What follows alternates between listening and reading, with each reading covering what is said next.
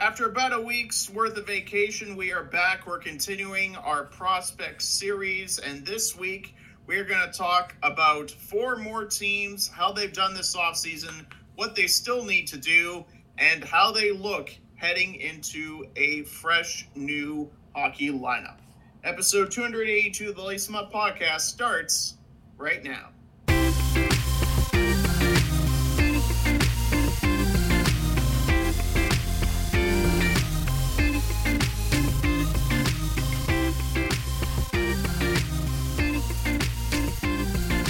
And now, it's time to lace 'em up. Here's Brett and Steve. And welcome to the show, ladies and gentlemen. I'm Steve Ellsworth. I'm Brett Duboff. All 4 of our teams this week, Brett, start with the C. We will go by order: Calgary, Carolina, Chicago, Colorado.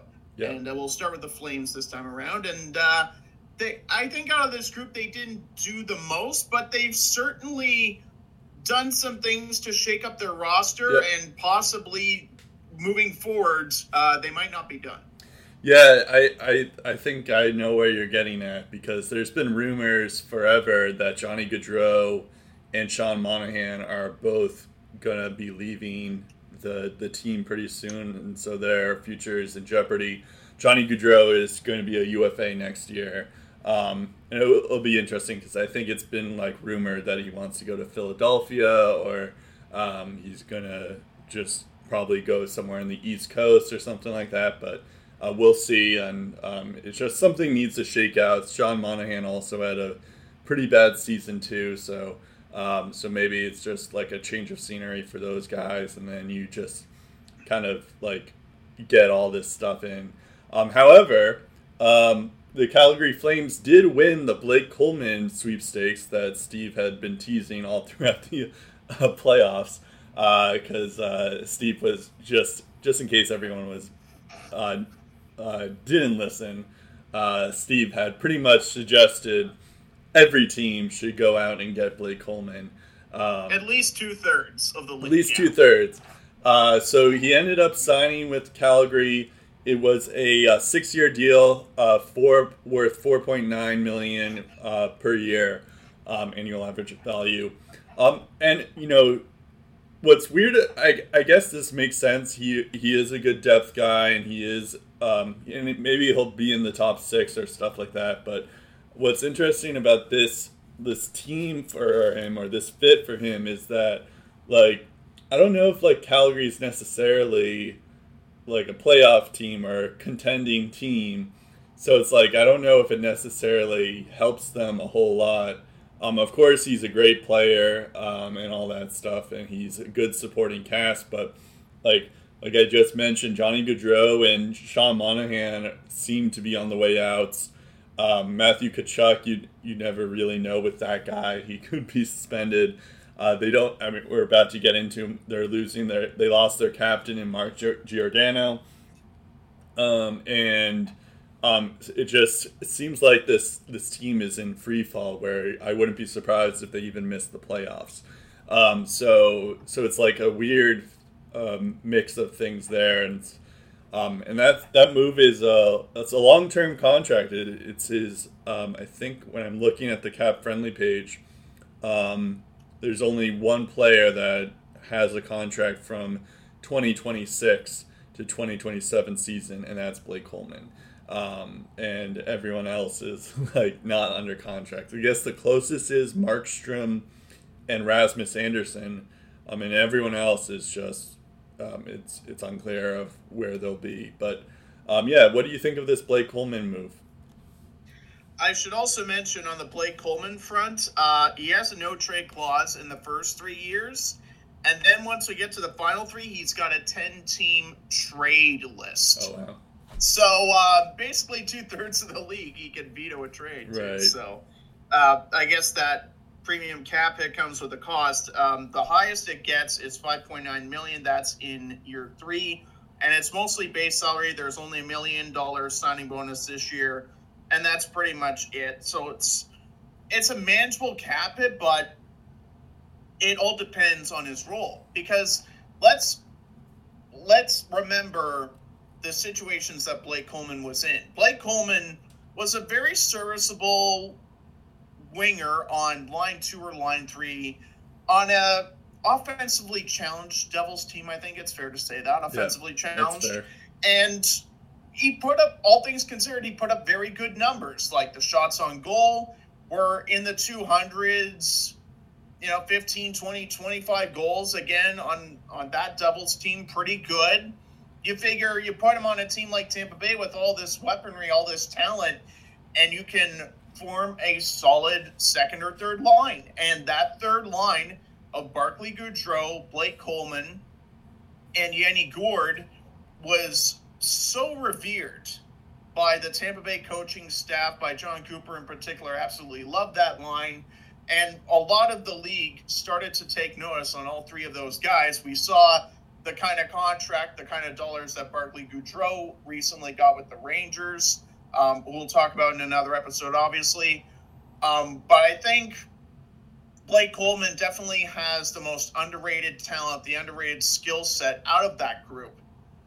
But what's his role going to be? Yeah. Because we talked about Calgary when they got Elias Lindholm in the fold. They have a lot of left wingers.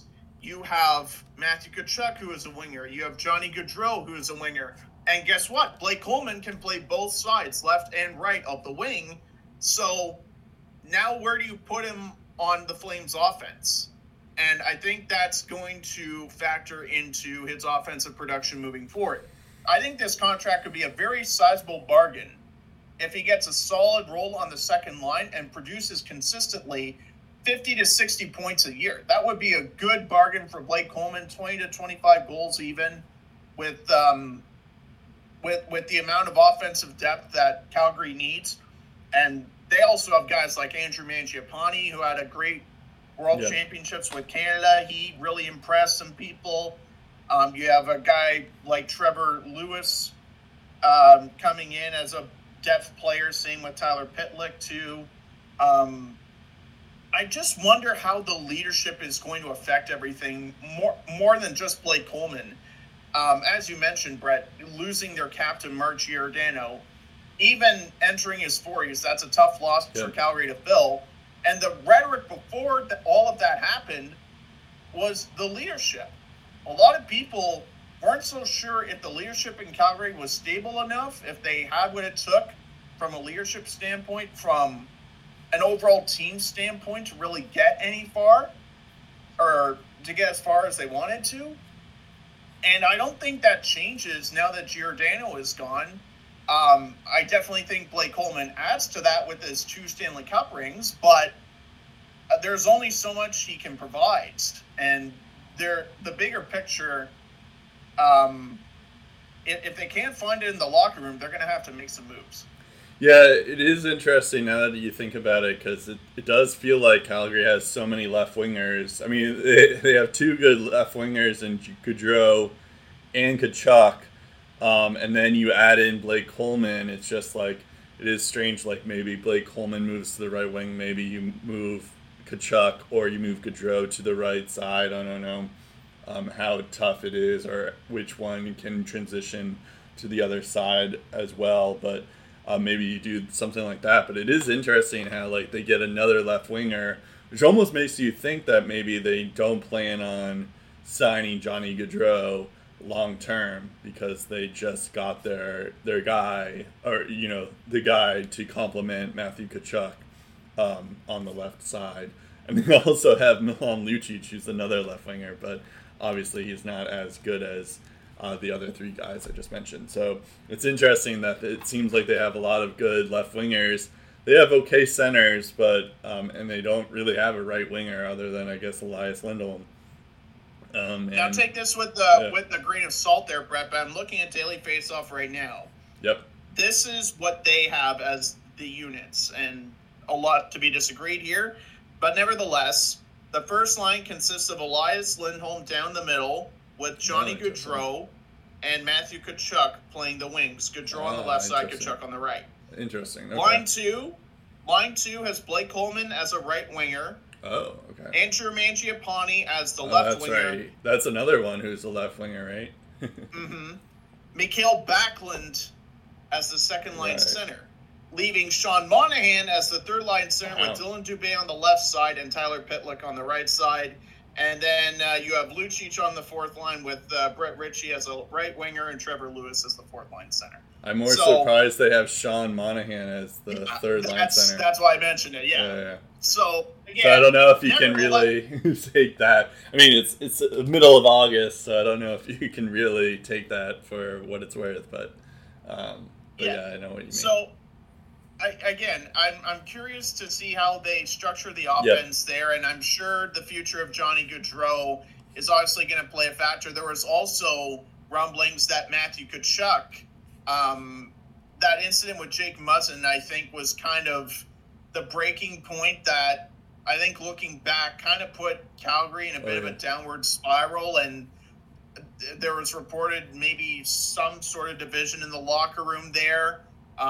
People on one side of, Tkachuk had every right to do that, and others were just like, did he really though? And I think that kind of division, again, that leads to the question of, okay, who are the leaders on this team? Who are the passengers, and who's getting moved out? Right. And while Tkachuk might be an RFA, he's a pending RFA currently making $7 million. He's going to cost as much money as Johnny Hockey is. So you kind of wonder what Matthew Tkachuk's future is in Calgary. I think it's not dead in the water.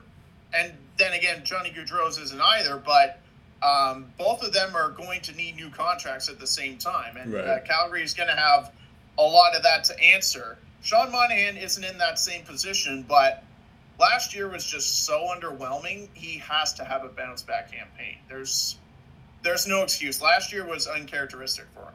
Yeah, I expect he'll be better. I mean, also you have to take into account that Daryl Sutter's the coach there. I'm sure he, it was a little bit unfair of him to, because he came in, with 10 games left in the season. So that's kind of tough to,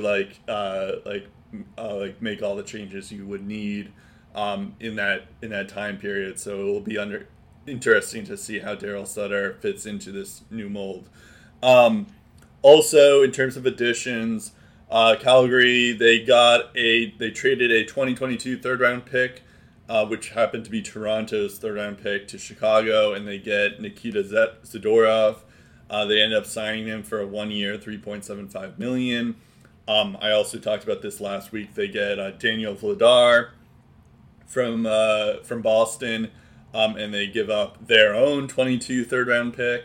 And then another 22 pick that they gave up was to the Seattle Kraken, which was a 4th-round pick, and they get Tyler Pitlick in that trade as well. So those are the 3 picks, and it's interesting. Even after trading those 3rd-round picks and 4th-round picks, they still have their 1st-round pick next year. They have a 2nd-round pick next year, and they have Florida's pick. I think that's in the Sam Bennett trade, if that makes sense. I'm looking here. Yeah, they did.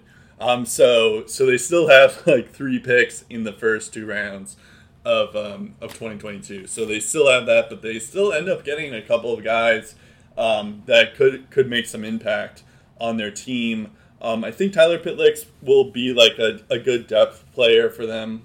He's a center mostly, but I think he also plays on the wing. And then Daniel Vladar will probably be a good stopgap for Jacob Markstrom. I think he has had pretty good numbers in Providence, although he had a pretty bad year this year. But I'll probably take that with a grain of salt considering the pandemic and stuff. It's hard to, and he's a goalie. You never really know with goalies. But Daniel Vladar should be good for Calgary, I would imagine. What's interesting, though, is that Jacob Markstrom has a 6-year deal, and then you have Daniel Vladar as well, and then Dustin Wolf is also in the mix too, because he played a little bit in Stockton this year. He wasn't as good, but he'll probably need a couple of refinement, but eventually he'll be coming up and be probably one of their 1B players for them, but probably not this year. So yeah, we'll see about that. But yeah, it's not too bad. And yeah, I don't hate the Nikita Zadorov pick either. He's not a terrible player by any means, but yeah, it's not like anything like he'll never show up in the scorecard, but him when he's on the ice, kind of player. Yeah, I'm interested to see how the defense shakes up. Speaking of Zadorov in particular, how many times have teams just had an absolute headache just trying to get him signed to an agreement as an RFA? Yeah, like Colorado's been through that go-around a couple of times. Chicago went through it last year, and Calgary was days away from heading to arbitration with Zadorov, and really his salary hasn't gone up to even $4 million. It's slowly crept up to $4 million bit by bit in the past couple of arbitration hearings. But I mean, he wants like $5 or $6 million. Like, there's no doubt that he's a big body, a very physical presence, and a pain in the butt for teams to play against. I feel like they're trying to get a Travis Hamonic type of player in Nikita Zadorov. Right. But outside of that, if he's not defending well, then that's problems because he's not that much of an offensive dynamo out there. He's a guy that's going to hit bodies and try to play shutdown defense to the best of his abilities. Yep. Which leads me to my next question. Who's going to be the offensive contributor on the blue line now? I know that Mark Giordano, again, was near the end of the line, but it looks to be Noah Hannafin because outside of him, you have Chris Tanev, who I would say is an all-around shutdown type of guy like Zadorov might be. Yep. Yeah, I have Rasmus Andersson in the mix. He's kind of a bit of both there. You have Oliver Shillington. You have Juuso Välimäki. And then the prospect system, who do you have? That's a major offensive defenseman. Yeah. Not really too many names stick out to me from the Calgary Flames. So you compare their defense to some of the others in the NHL in their division. You compare it to Vegas, Vancouver, Edmonton with the additions that they've made and the fact they have Tyson Barrie back now. I don't really know what to think of the blue line in Calgary, and I think that's going to be just as big a question mark as everything else because we really don't know what to expect. Yeah, the only prospect D, and we don't even really talk to them about them in our prospects part of this team, but like the only deep prospect that might have a chance is Jan Kuznetsov, and he's not really that like known for being more of a scorer. He's more of a shutdown guy. And he's probably about like 2 years away or something like that. So I would bet that I think I guess this kind of leads into Mark Giordano and our departures. I would gather to see that Juuso Välimäki will make a breakout year this year, if there is like a defensive breakout, or if Calgary becomes good and they don't have to worry about the defense, it's because Juuso Välimäki stepped up and was able to replace what Mark Giordano was able to provide and probably more. So I think that's probably the best chance they have. We will talk about this other guy, Johannes Kindvall, in a second. So maybe he'll step up as well. But yeah, Before we do, I should mention, Brett, we have a rare PTO sighting. Alex Gallant, 28-year-old center who also plays left wing. Yep. Was assigned to a PTO by the Flames. Oh, so one of the few PTOs that have got my attention so far. Yeah, they love their left wingers. It's weird.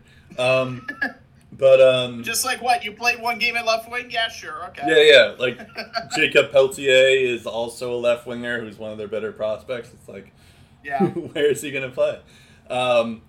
Anyways, but yeah, I guess that could lead into the departures. Giordano, he goes to Seattle. He was their captain. I mean, it was interesting that they exposed him, and it seemed like when they talked to Giordano, it seemed like he was shocked that they let him expose, but he was glad to be a part of Seattle and all that stuff. And I think there was like rumblings that maybe he'll get traded or something like that, which I guess is certainly possible. But yeah, it was definitely interesting that they decided to like not keep their captain or some guy who has been a part of their team for a while. I know he's not as good as he used to be, but it's still like it seems a little strange to just let him go like that, or not even make a trade to another team or something to get, or just at least like not get anything for him. Seems kind of strange to me as well. But yeah, do you remember who the Flames decided to keep over Giordano in terms of defensemen? Or terms of defensemen, can't say I know for sure. I'm sure they probably protected Hanifin. Probably Rasmus Anderson, maybe that Chris Tanev as well. Okay. But I'll look that up eventually. But my brain's a little fuzzy. Yeah, no worries. Derek Ryan also is departing Calgary. He was a decent bottom six player. He was a good center for them too. But yeah, he's going to Edmonton, which is just interesting because it's like I guess both the guys that departed are both going to be in their division, so that should be interesting for sure. In terms of re-signings, I kind of already talked about it, but Yusuf Alamaki gets a 2-year, $1.5 million cap hit just now. Zadorov I mentioned already, and Keelington has a $750K 1-year deal as well. So maybe is it Keelington? I think did I pronounce that right? I think it's Shillington. Shillington, right. I knew it was like pronounced weirdly. Yeah, just like Joseph Kozkanash, where the last name is way off the mark from the pronunciation. Yeah. So that's about it in terms of additions, departures in Calgary. Do you have any more comments before we get into the prospects? Yeah, I'm interested to see if some of the prospects that we've been talking about, not necessarily Coronado, because pretty sure he just got drafted like a month ago or so by them. But you look at the departures from some of their depth guys. Dominic Simone, Derek Ryan, who we just mentioned. I know he's more of a grinder, but Zach Ronaldo, I would consider him a depth forward. Josh Levo, I would consider him a depth forward as well. And bringing into the fold Trevor Lewis basically is the only NHL name that sticks out to me, not named Blake Coleman. So I'm thinking, okay, does that mean are they going to give bigger roles to guys like Dylan Dubé? That'll be interesting to keep in mind as the season goes along. Yeah, for sure. I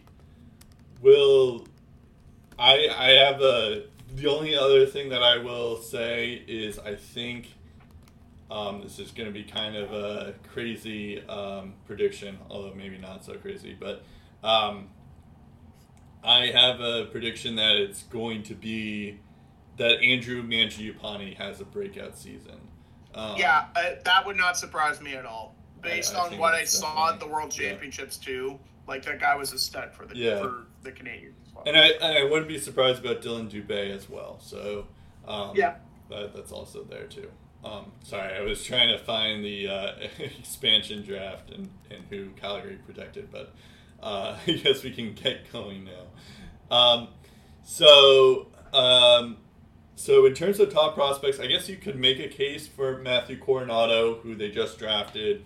He scored he was like the top goal scorer in the USHL for the Chicago Steel, and he should be pretty good. And I believe he is a right winger, so they went against the trend there. Although I think he also plays some left wingers. There's also Jacob Peltier, who you make a case for as a top prospect, as well as Dustin Wolf. I think he should be pretty exciting as well. But the guy that we're actually going to do as the top prospect is Connor Zary. and that's mostly because he had an incredible WHL season this year, and then he went on to the AHL, and he also had a pretty incredible AHL season, even though it was only 9 games. And to be fair, in the WHL, he only played in 15 games, but in those 15 games, he had 24 points. And then for the Stockton Heat, he ended up playing in 9 games, and he had 7 points. So that's pretty good too. Whenever I'm reading all these scouting reports, they keep on saying that he's kind of like an agitator, a little bit of a difference maker, kind of like a pest type player. So that should be kind of interesting. Oh, so you're saying Matthew Tkachuk?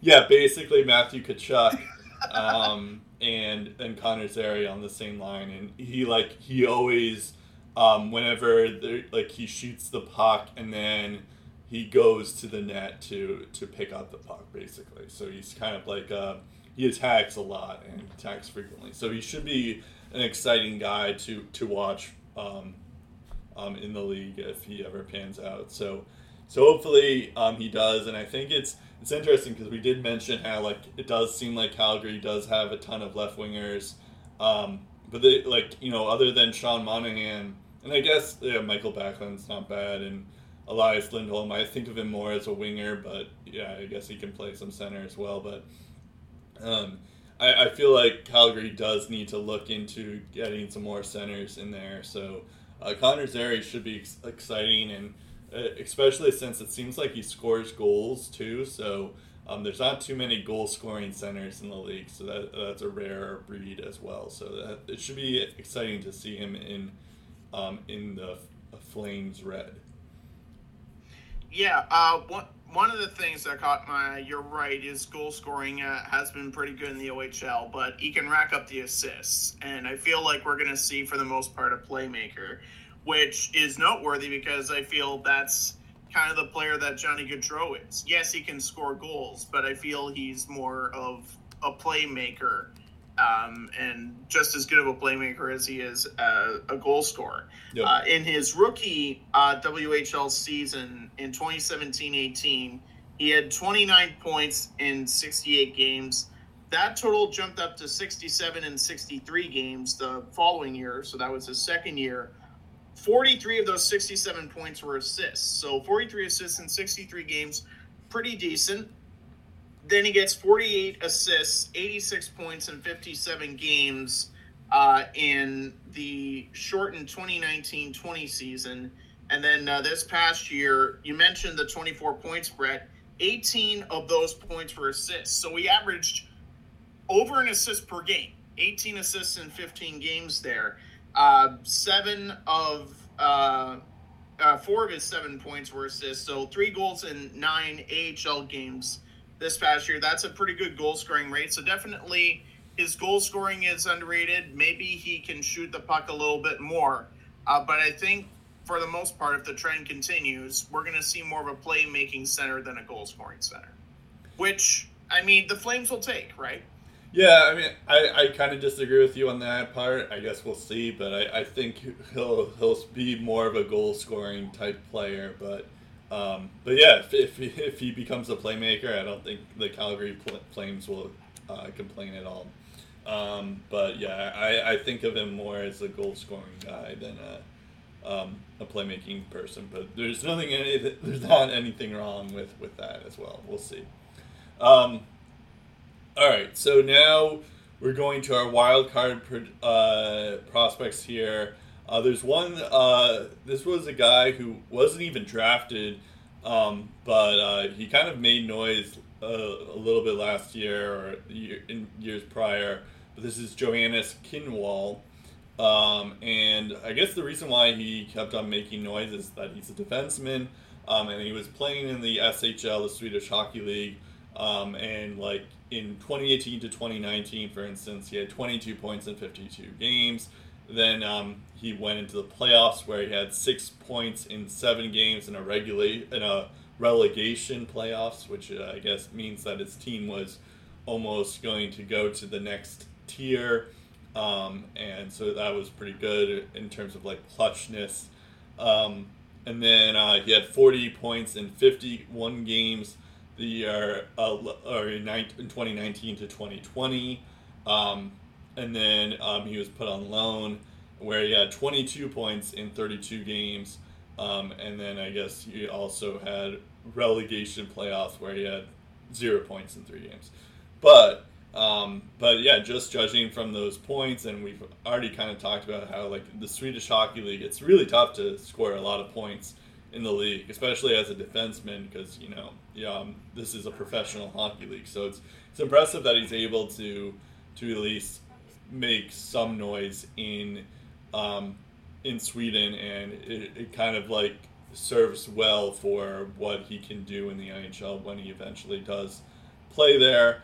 I imagine we might even see him sometime this year, as we were talking about like how defensemen, it seems like the defensemen in Calgary, it's going to be an issue. So maybe this is their best option where Kinwall can kind of like be a good player for them, and the good news is that like he's like an older prospect too. He's 24 years old, so he doesn't need too much development, or he's already kind of developed since he's already in the Swedish Hockey League.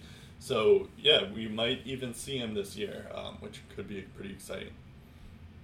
And again, what needs to be emphasized, SHL is comprised of men, not just teenagers. So he's putting up those kind of numbers in a men's league. So I think the only thing he really needs to get accustomed to is the North American style of game, which is why I think at the very least he should be playing in AHL Stockton, or actually they might have moved locations. The AHL is trying to make it more centralized with the locations of NHL teams, but wherever Calgary's team is located for this year, I think if he's not playing NHL hockey, he should be playing AHL hockey. I think he's done enough in Sweden. He's showcased enough development to show that he's ready for the next stage in his development. I definitely think we'll see 5 to 10 games from him. They should definitely give him all the chances in training camp to make the team. I think this could be a very big year for him. And I think in terms of offensive tools, there's a lot of upside here. But we haven't seen it for ourselves yet. So until we see that, this is the definition of a wild card prospect. Because Mikko Lehtinen, you might remember the unreal season that he had before the Leafs signed him this past summer. And now he's in Columbus because the Leafs blue line is stacked. There wasn't really enough room for him.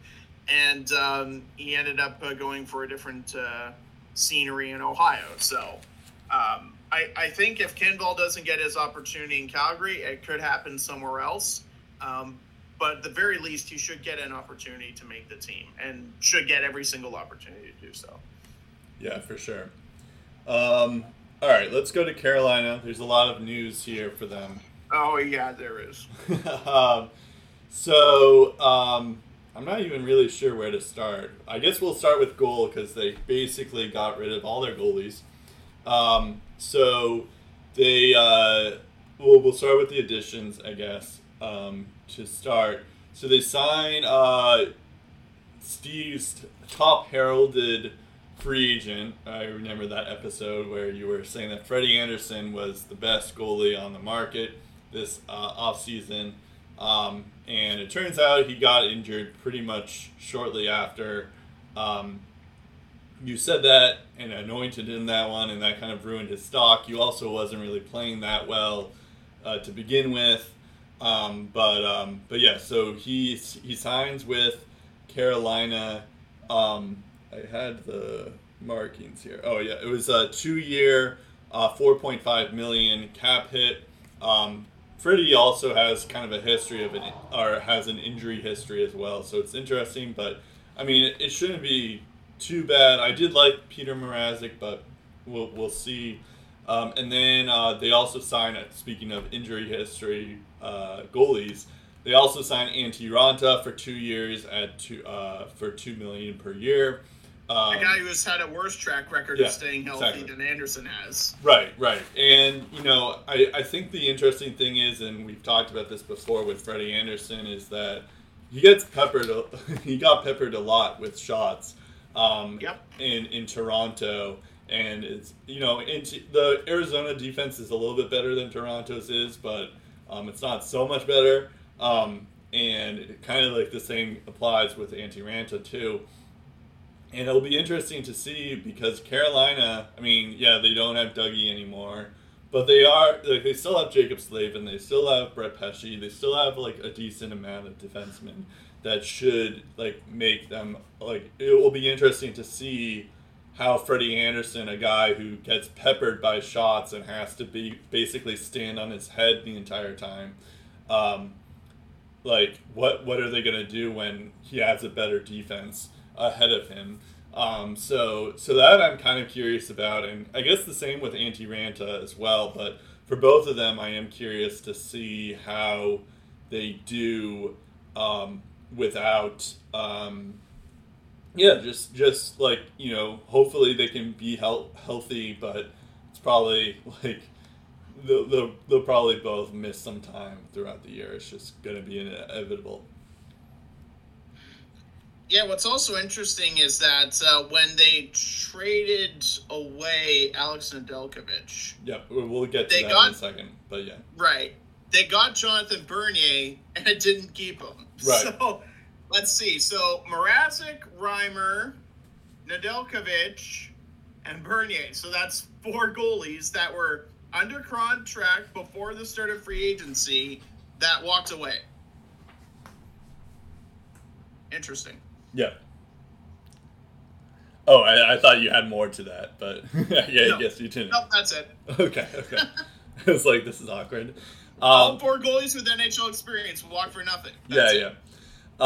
Then we get to the most controversial signing that they had. They signed Tony DeAngelo for 1 year, $1.1 million.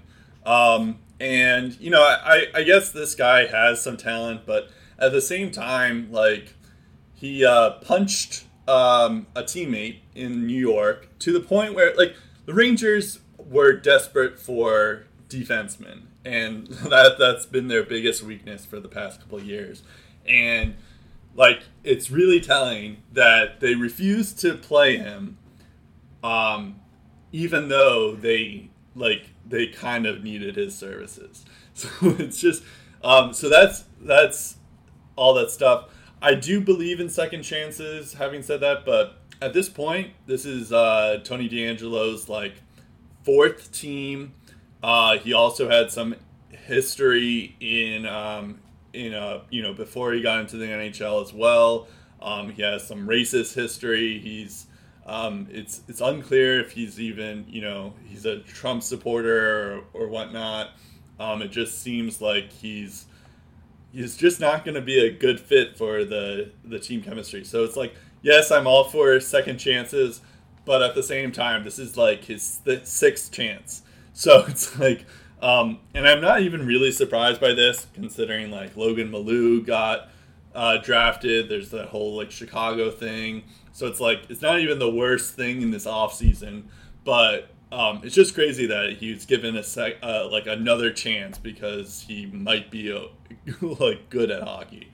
And like what gave me some pause was just the comments that Don Waddell said at the press conference when they signed him, was that like he's a team guy, and he has no concern that there's not going to be a thing, which is like I get that he's trying to like he's just doing all the PR stuff, but you can't tell me that like he's not a team guy, because the reason why he's not on the Rangers anymore is because everyone on the team hated his guts and wanted him out of there. So that part is kind of like a little bit strange, where it's like, yeah, maybe like TDA is saying the right things right now, but yeah, I don't know. It seems kind of crazy to just like, I don't know. It doesn't seem like it's going to work, but who knows? Maybe it will. I'm sure also being a good team player equals not punching your fellow teammates. Right.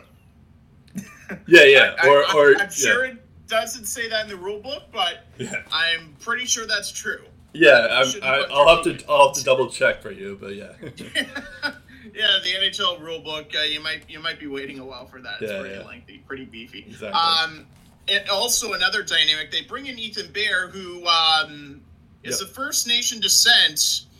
I hope Tony DeAngelo doesn't make another mistake, and actually shows that he's changed here. Yeah. Again, like Brett said, second chances are all fine and dandy. But at some point, if you keep making the same mistake over and over and over again, people aren't going to buy the fact that you're changing, even if it shows that you're changing for the better and you're genuine about it. I really hope DeAngelo is genuine about it this time and he's willing to turn the corner, because this is his final lifeline. Yeah. If he can't make it work in Carolina, he can't make it work anywhere. And I think the Hurricanes are not only betting on this short-term bargain working out and producing points for them on the back end, they're banking on Rod Brindamore to do his coaching magic and do a complete 360 on this guy's personality. Yeah. And just turn his career, his perspective of life around. It's one thing to be a better teammate. Tony DeAngelo needs to be a better person. Yeah. And this is his last chance to show us all that. And I hope he makes good on it for his sake. I hope he takes full advantage, because if he doesn't, he should be out of the league permanently. Yeah, and like I was saying, I think this is like his fifth chance. It's one of fourth or fifth is what he said. Yeah.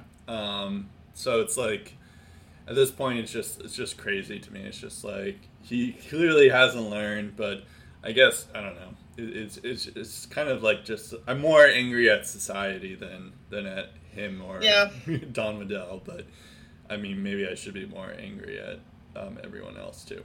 You can be mad at everybody. Yeah, all right, that's what I'm gonna do.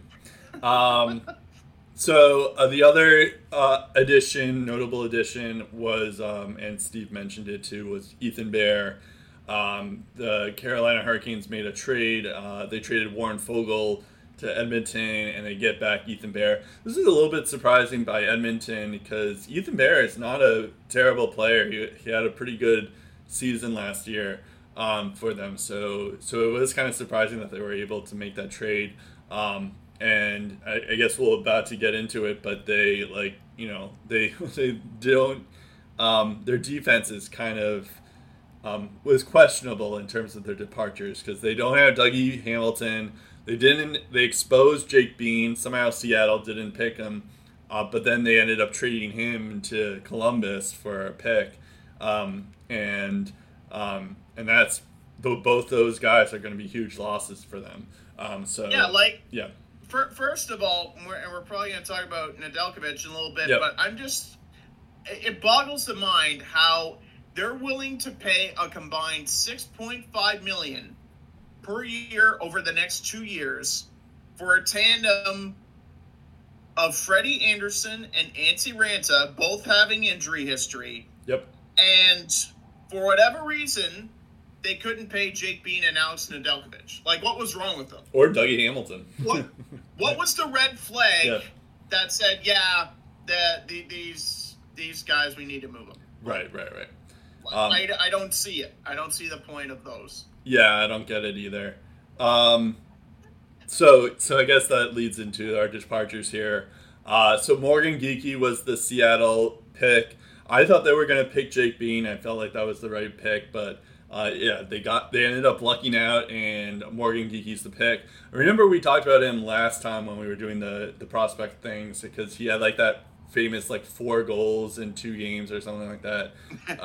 Yep. And so it could be, it could end up working out for Seattle, but I thought they should have gone with Jake Bean. But they ended up trading him to Columbus. It was on the same day as the Seth Jones trade, but it might have been like a day after or something like that. But yeah, Jake Bean goes to Columbus. They end up getting a second round pick. And then in terms of other departures, Dougie Hamilton we've mentioned before. We won't get back into it, but that's going to be a huge loss for them.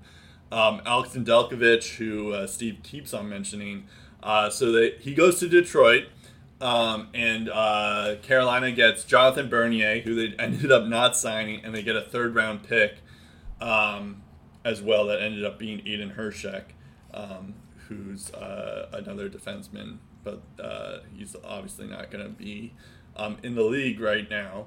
But yeah, so apparently Nedeljkovic. What was crazy about this trade in particular is, well, first off, I guess I should also mention that Peter Mrazek goes to Toronto, so in a way it was like a Freddie Anderson for Peter Mrazek type trade. And then James Reimer goes to San Jose. So all of a sudden Carolina doesn't have their goalies. They add in these two new goalies, and who knows if they're going to make a difference. They also make some changes on the defensive side of things, but it's unclear if that's going to make any difference either. The thing with Nedeljkovic is he was like a Calder candidate. He was a big reason why Carolina was as dominant as they were in the regular season. Like he was like, even like, you know, he only played like I should actually look this up, but he only played a couple of, like, I guess a big reason why he wasn't considered even further was because, like, he didn't play a ton of games. But even still, he was a big reason why they were good. Let me just pull up, I'm doing some filler right now. So last year, he, in 23 games, he had a 1.9 GAA and a save percentage of .932, and with that's a record of 15-5-3. So that's very, very good, especially for a rookie. And even in the playoffs, he was pretty good too. He had in 9 games, he had a 2.17 GAA and a save percentage of .920. Although he did have a record of 4 and 5, but not all of them were his fault or anything like that. But it's just strange for that because, like, he gets traded to Detroit. It seemed like a bargain, and he ends up signing with Detroit for 2 years at $3 million. Like, so like I guess this owner, I'm blanking on the name. That's Tom $1 million extra than what they paid Ranta. Per year for 2 years. Like, they could have afforded an extra $1 million. Tom Dundon is the guy you were thinking Tom of. Dundon, yeah. So I was going to say, is like, he has a reputation of, like, being cheap. I remember there was, like, back when they were doing the GM search, that he wasn't, like, going to pay the GM, like, what they usually do for some reason or something like that. He's, like, notoriously known as being cheap. That's, like, the epitome. This takes the cake as being the epitome of being cheap. It's like, you won't, like, the biggest reason why Carolina hasn't gone up a level is because of their goaltender. They finally get their goaltender through, like, the draft. Alex Nedeljkovic is, like, legitimately a very good goaltender. And then they trade him away for nothing. And, like, it was a cheap contract. It wasn't, like, I could see it if it's, like, $6 million or something like that, or even more than that. Oh, but it could have been worse, Brett. Yeah. Just imagine if someone picked Nedeljkovic up on waivers. Yeah, right. That's the other thing. They did that before. Yeah, they luck out, too, because Nedeljkovic was, like, put on waivers. No one claims him for some reason. And then he, like, brings hell to the fire, and he's actually, like, pretty good. And now it's like, you trade him away? This is even crazier than not having Dougie Hamilton or bringing in Anthony DeAngelo. So it's like all these different moves all combined together just makes me feel like Carolina is going to take a step back this year. Yes, they do still have Sebastian Aho. He's very good. They still have Teuvo Teravainen. He's very good as well. And Andrei Svechnikov, who they still have to re-sign. But, like, they're significantly worse just because they don't have Dougie Hamilton anymore. They don't have Nedeljkovic and Jake Bean. Like, why did they let him go? It's just This whole team it doesn't make sense to me. With all due respect to Jake Gardiner, in what world do you trade Jake Bean before Jake Gardiner? Yep. Like Jake Bean has the higher upside. Yep. Jake Gardiner is a good defenseman, but he's in the prime of his career and was also in the doghouse for a bit. You decide to trade Jake Bean for like a second. Yeah.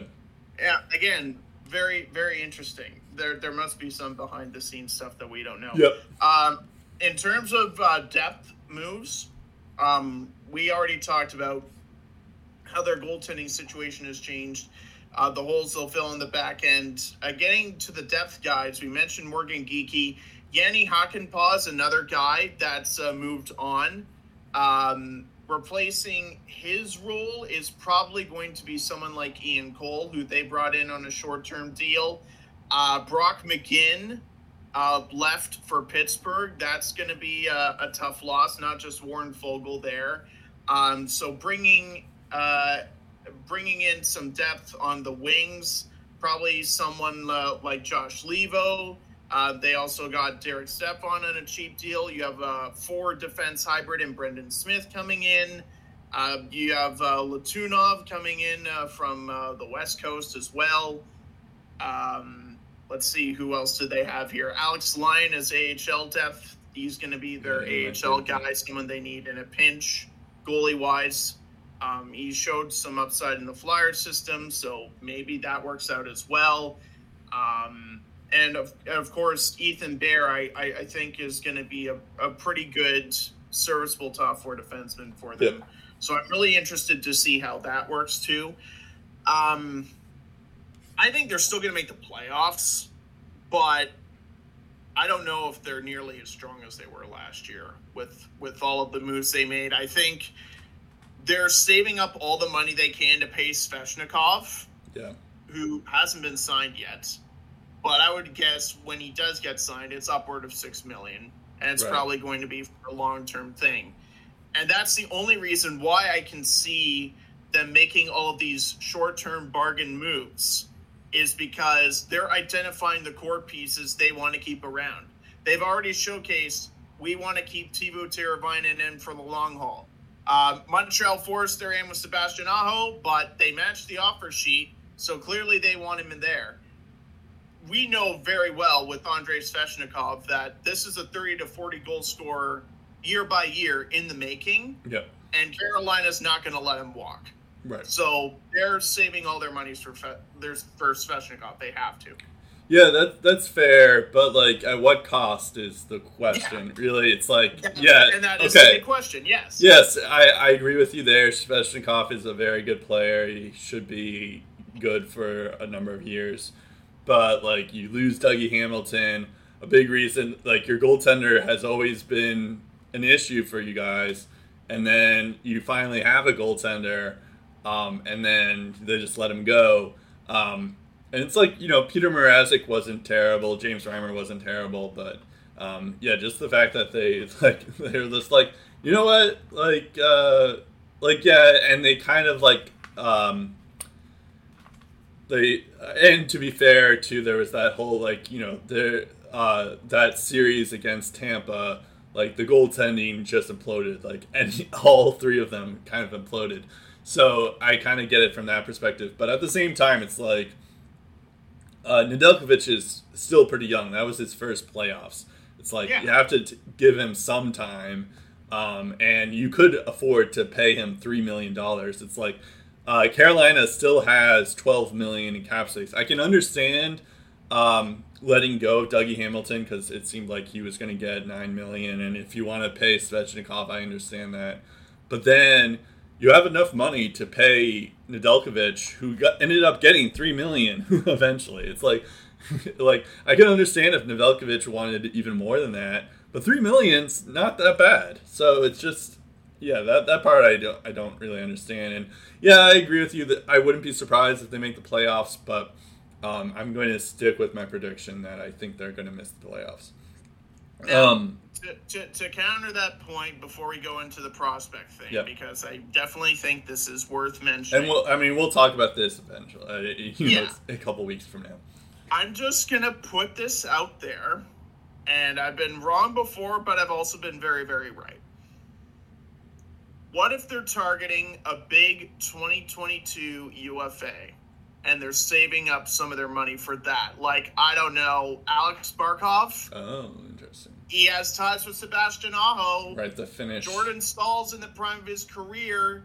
If you need a number one center with a lot of offensive upside, Barkov is right there for the taking. Well, Sebastian Aho is kind of the number one center, but yes, I understand what you mean. And Florida's got their own cap problems. Right. So if Carolina has the finances and they really want Alex Barkov, I think they have enough selling points to really make the case for Barkov to come over here. And again, a lot of Carolina's success is going to be on the back of Rod Brind'Amour as coach. Yeah. Like, they're making all of these moves because they see what Barry Trotz did with the Islanders, and they're just like, okay, if we put any lineup in front of our coach, we know he's going to get us wins. We know that we're going to go to the playoffs, and we might have a shot at winning this whole darn thing. Yeah. Because we believe in Rod Brind'Amour and his message, and it's worked so far. So I think that's also part of the equation, is that they feel very confident in Brind'Amour's abilities to yield a winning team no matter who's out there. Yeah, that's interesting. But yeah, just keep that in mind. They could be going for a big name this coming offseason. Yeah, I hadn't thought of that before, but that could I just thought of that, to be honest. But like, you're just like, wait a second, who's going to be on free agent next year? Okay, yeah, Alex Barkov. Next year, there's going to be a lot of big names hitting the market. Johnny Hockey, we've mentioned. Yep. But Barkov's another big one. Matthias Ekholm is a big one if Nashville doesn't extend him. Not that Carolina needs defense, obviously. But, you know, my point is that the upcoming UFA class, I would argue, is better than the UFA class we just saw get paid. Yeah. And they got paid a lot. So, yeah. Just putting it out. Just putting it out there. Not saying it's going to happen, but we'll see. Keep that in mind as the season goes on. All right. Okay. Good to keep in mind, I guess. So now that we go to the prospects here, I should mention on the plus side, what's interesting with Carolina and during draft day, what they ended up doing was they kept on trading down and getting they traded their first round pick and then got 2 second round picks. And then once they were in the second round, they ended up trading again, and they kept on doing this where they got 2 picks and got and traded away their higher picks. And at the end of it, they ended up getting 13 picks in this draft, which is insane. I don't hate that strategy by Waddell at all. Yeah, it's crazy. So they had I'll talk about a couple of these guys during our wild card section, and we're not even going to be talking about one of them for our wild card prospect. But I do want to mention that it's that's pretty crazy that they were able to get all those draft picks. I think what's interesting about this draft in particular was that no one really knows. Just the scouting it's so scattered and wild card in its own right. So it's I think that was Carolina's strategy this year, was just to compile a bunch of picks and hope you make make a couple of them. Maybe you land on half of them, and if half of these guys end up being something, then then all of a sudden you're set for the next 5 or 10 years. So that's pretty. It's an interesting strategy and kind of risky, but also not at the same time. So it was pretty crazy.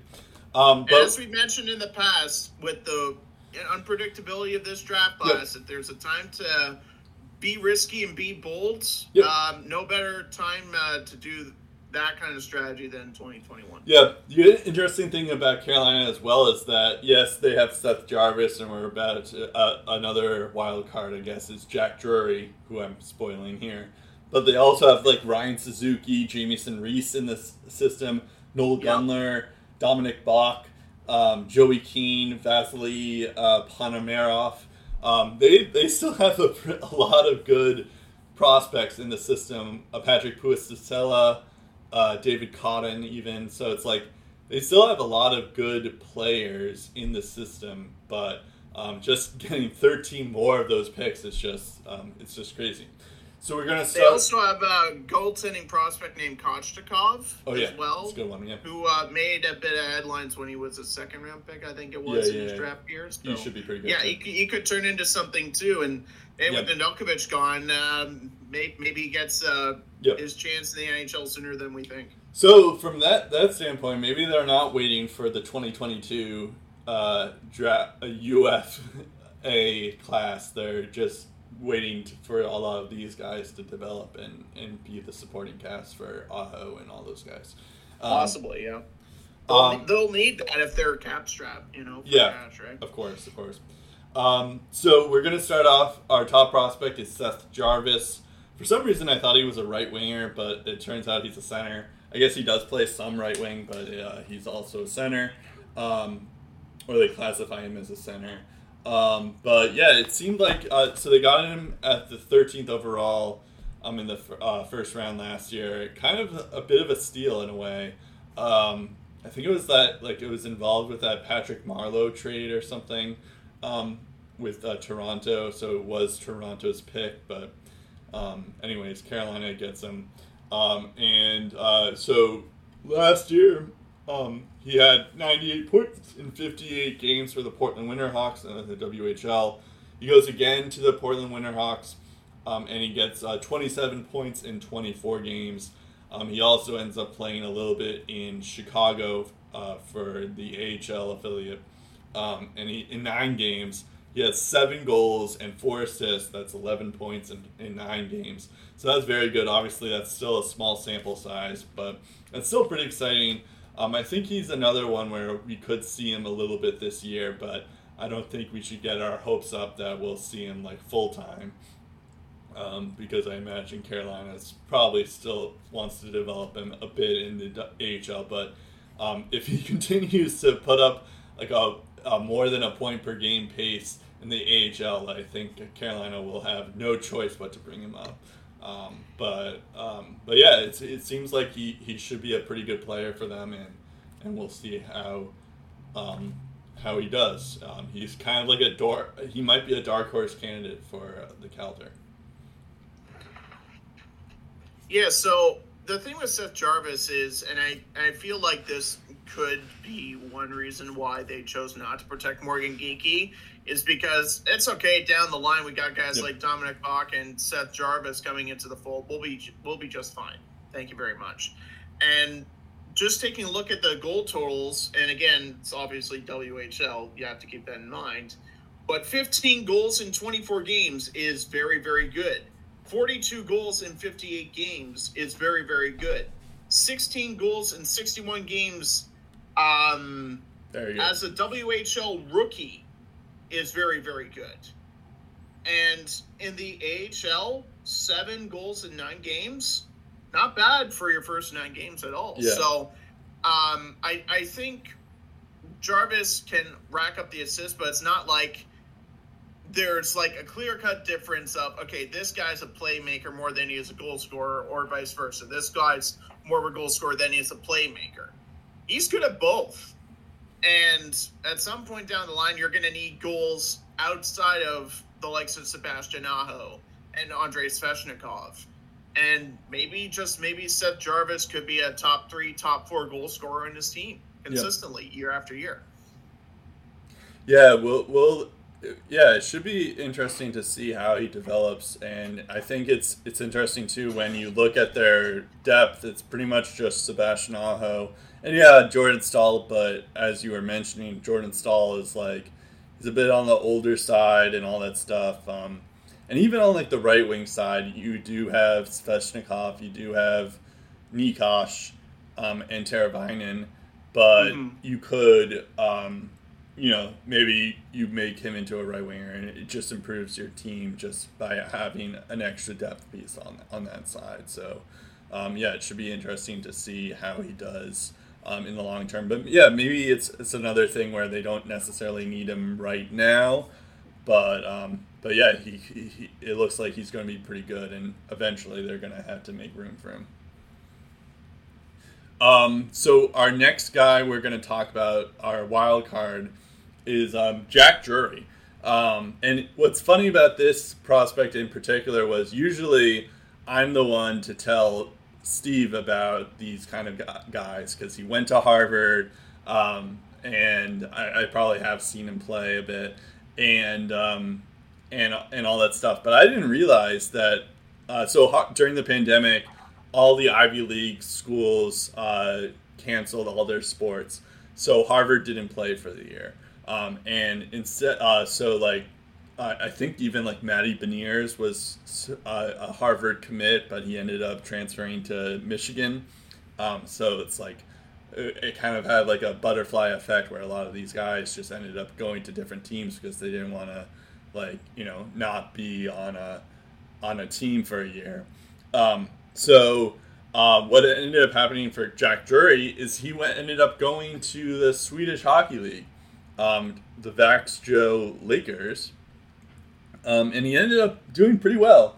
He ended up getting 30 points in 41 games, and keep in mind he's 21 years old, and we talked about this before. The Swedish Hockey League is a professional hockey league, so the fact that he was able to pull 30 points in 41 games in the Swedish Hockey League is pretty good.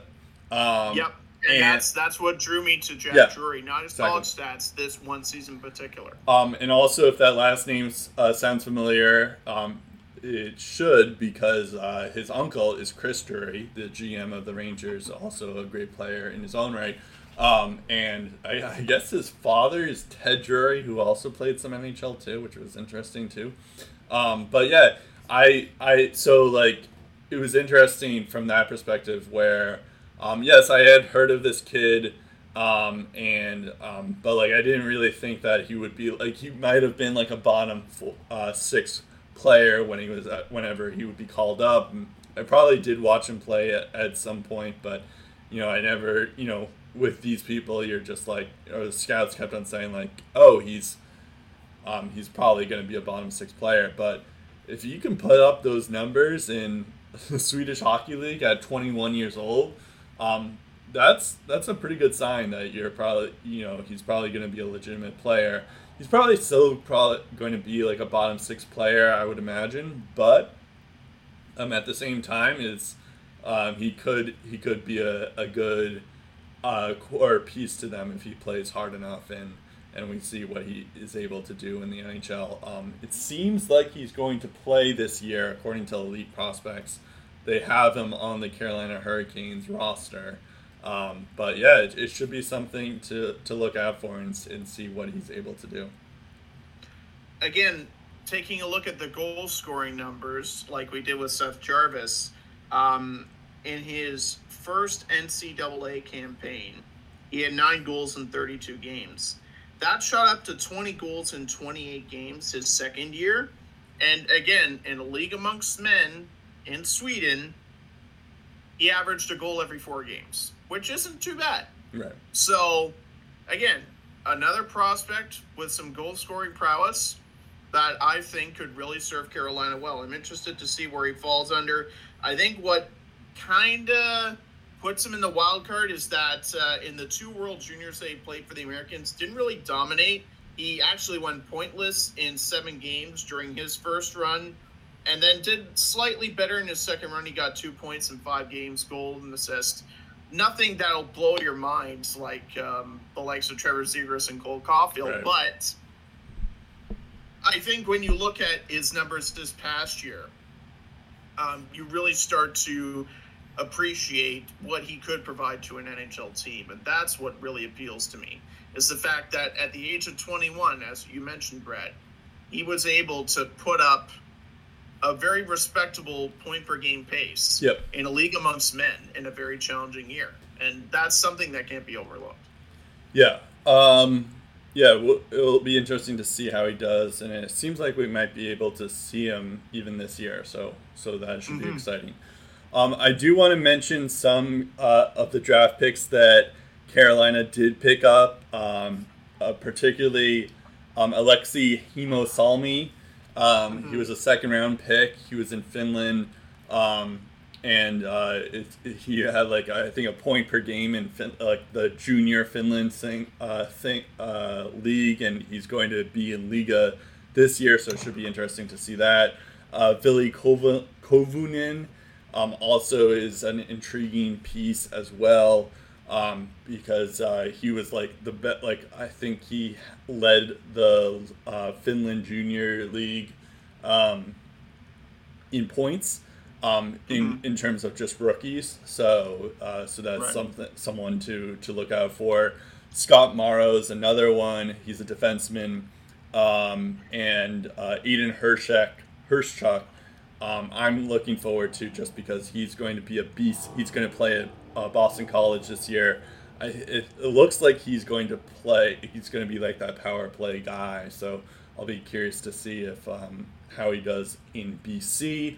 And then the last one that I do want to mention is Jackson Blake. He's a high schooler. He kind of the same high school that Casey Middlestad played for. And Jackson Blake's also going to go to Minnesota this year. But he also played a little bit for the Chicago Steel, that USHL team that's incredible. And he had 17 points in 25 games. So it's he was really good in high school, but he's also he was pretty fantastic in Chicago when he was playing there too. So I'd be curious to see how he does in college as well. They also got Bobby Orr, but the right winger, who plays for Halifax. And I hope the Bruins would take him, but just for the lulz. But I guess it's not going to happen.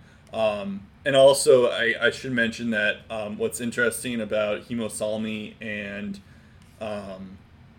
Kovunen is they both signed their entry-level contract, even though they're both second-round picks.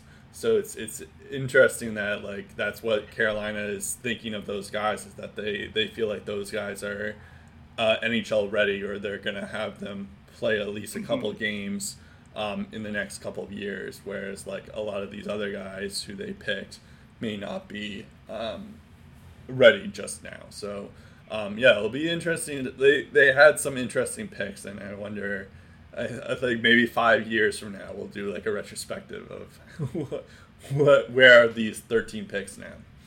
I feel for a small market team like Carolina, I feel like they're kind of like the Sens in some ways, where maybe they're operating on their own budget. By their own budget, I mean the owner, right, and his budget. But and so I think they're trying to be proactive in okay, if this guy asks for X amount of money and we can't keep him, who do we got in the system? Because they have to have options, or else their window to win takes a hit. Yep. And that's not good when you have guys like Sebastian Aho and Teuvo Teravainen, and those guys, your young pieces, your core pieces for the present and the future, all locked up, and they're expecting you to win, and all of a sudden you're not winning, and you're struggling to keep guys in the lineup, and that kind of erodes the trust a little bit there, no matter who the coach is. Yep. So maybe this is their way of staying ahead of the curve, always having a plan B or a plan C or a plan D in case the unexpected happens. In case you get a situation like Dougie Hamilton, where he gets paid $9+ million. Right. Not too many teams can be able to afford that type of a cap hit. Yep. And I would classify Carolina in that category. As for your boy Bobby Orr 2.0, if they could trade Alex Nedeljkovic and Jake Bean, I'm sure they could accommodate a trade for your Bruins. So. Just for the lulz. Yeah, I don't know. We'll see. Yeah, 1-for-1. A 1-for-1 trade. What's funny is next year, I'm going off a little bit of a tangent, but next year there's another U.S. born player who's in the U.S. NDP, and his name is Jack Hughes. So there's going to be 2 Jack Hughes in the system, which is going to be pretty funny. New Jersey needs to draft him. Just for the lulz. Yeah. There's even if they put Jay Hughes, it's just like they have the same first name. Yeah. It still doesn't clear up the confusion. I'm sure one of them would have to go by John Hughes or something. I don't know. But just like Jack Hughes wears 86, the other wears 68. Yeah, that'd be funny.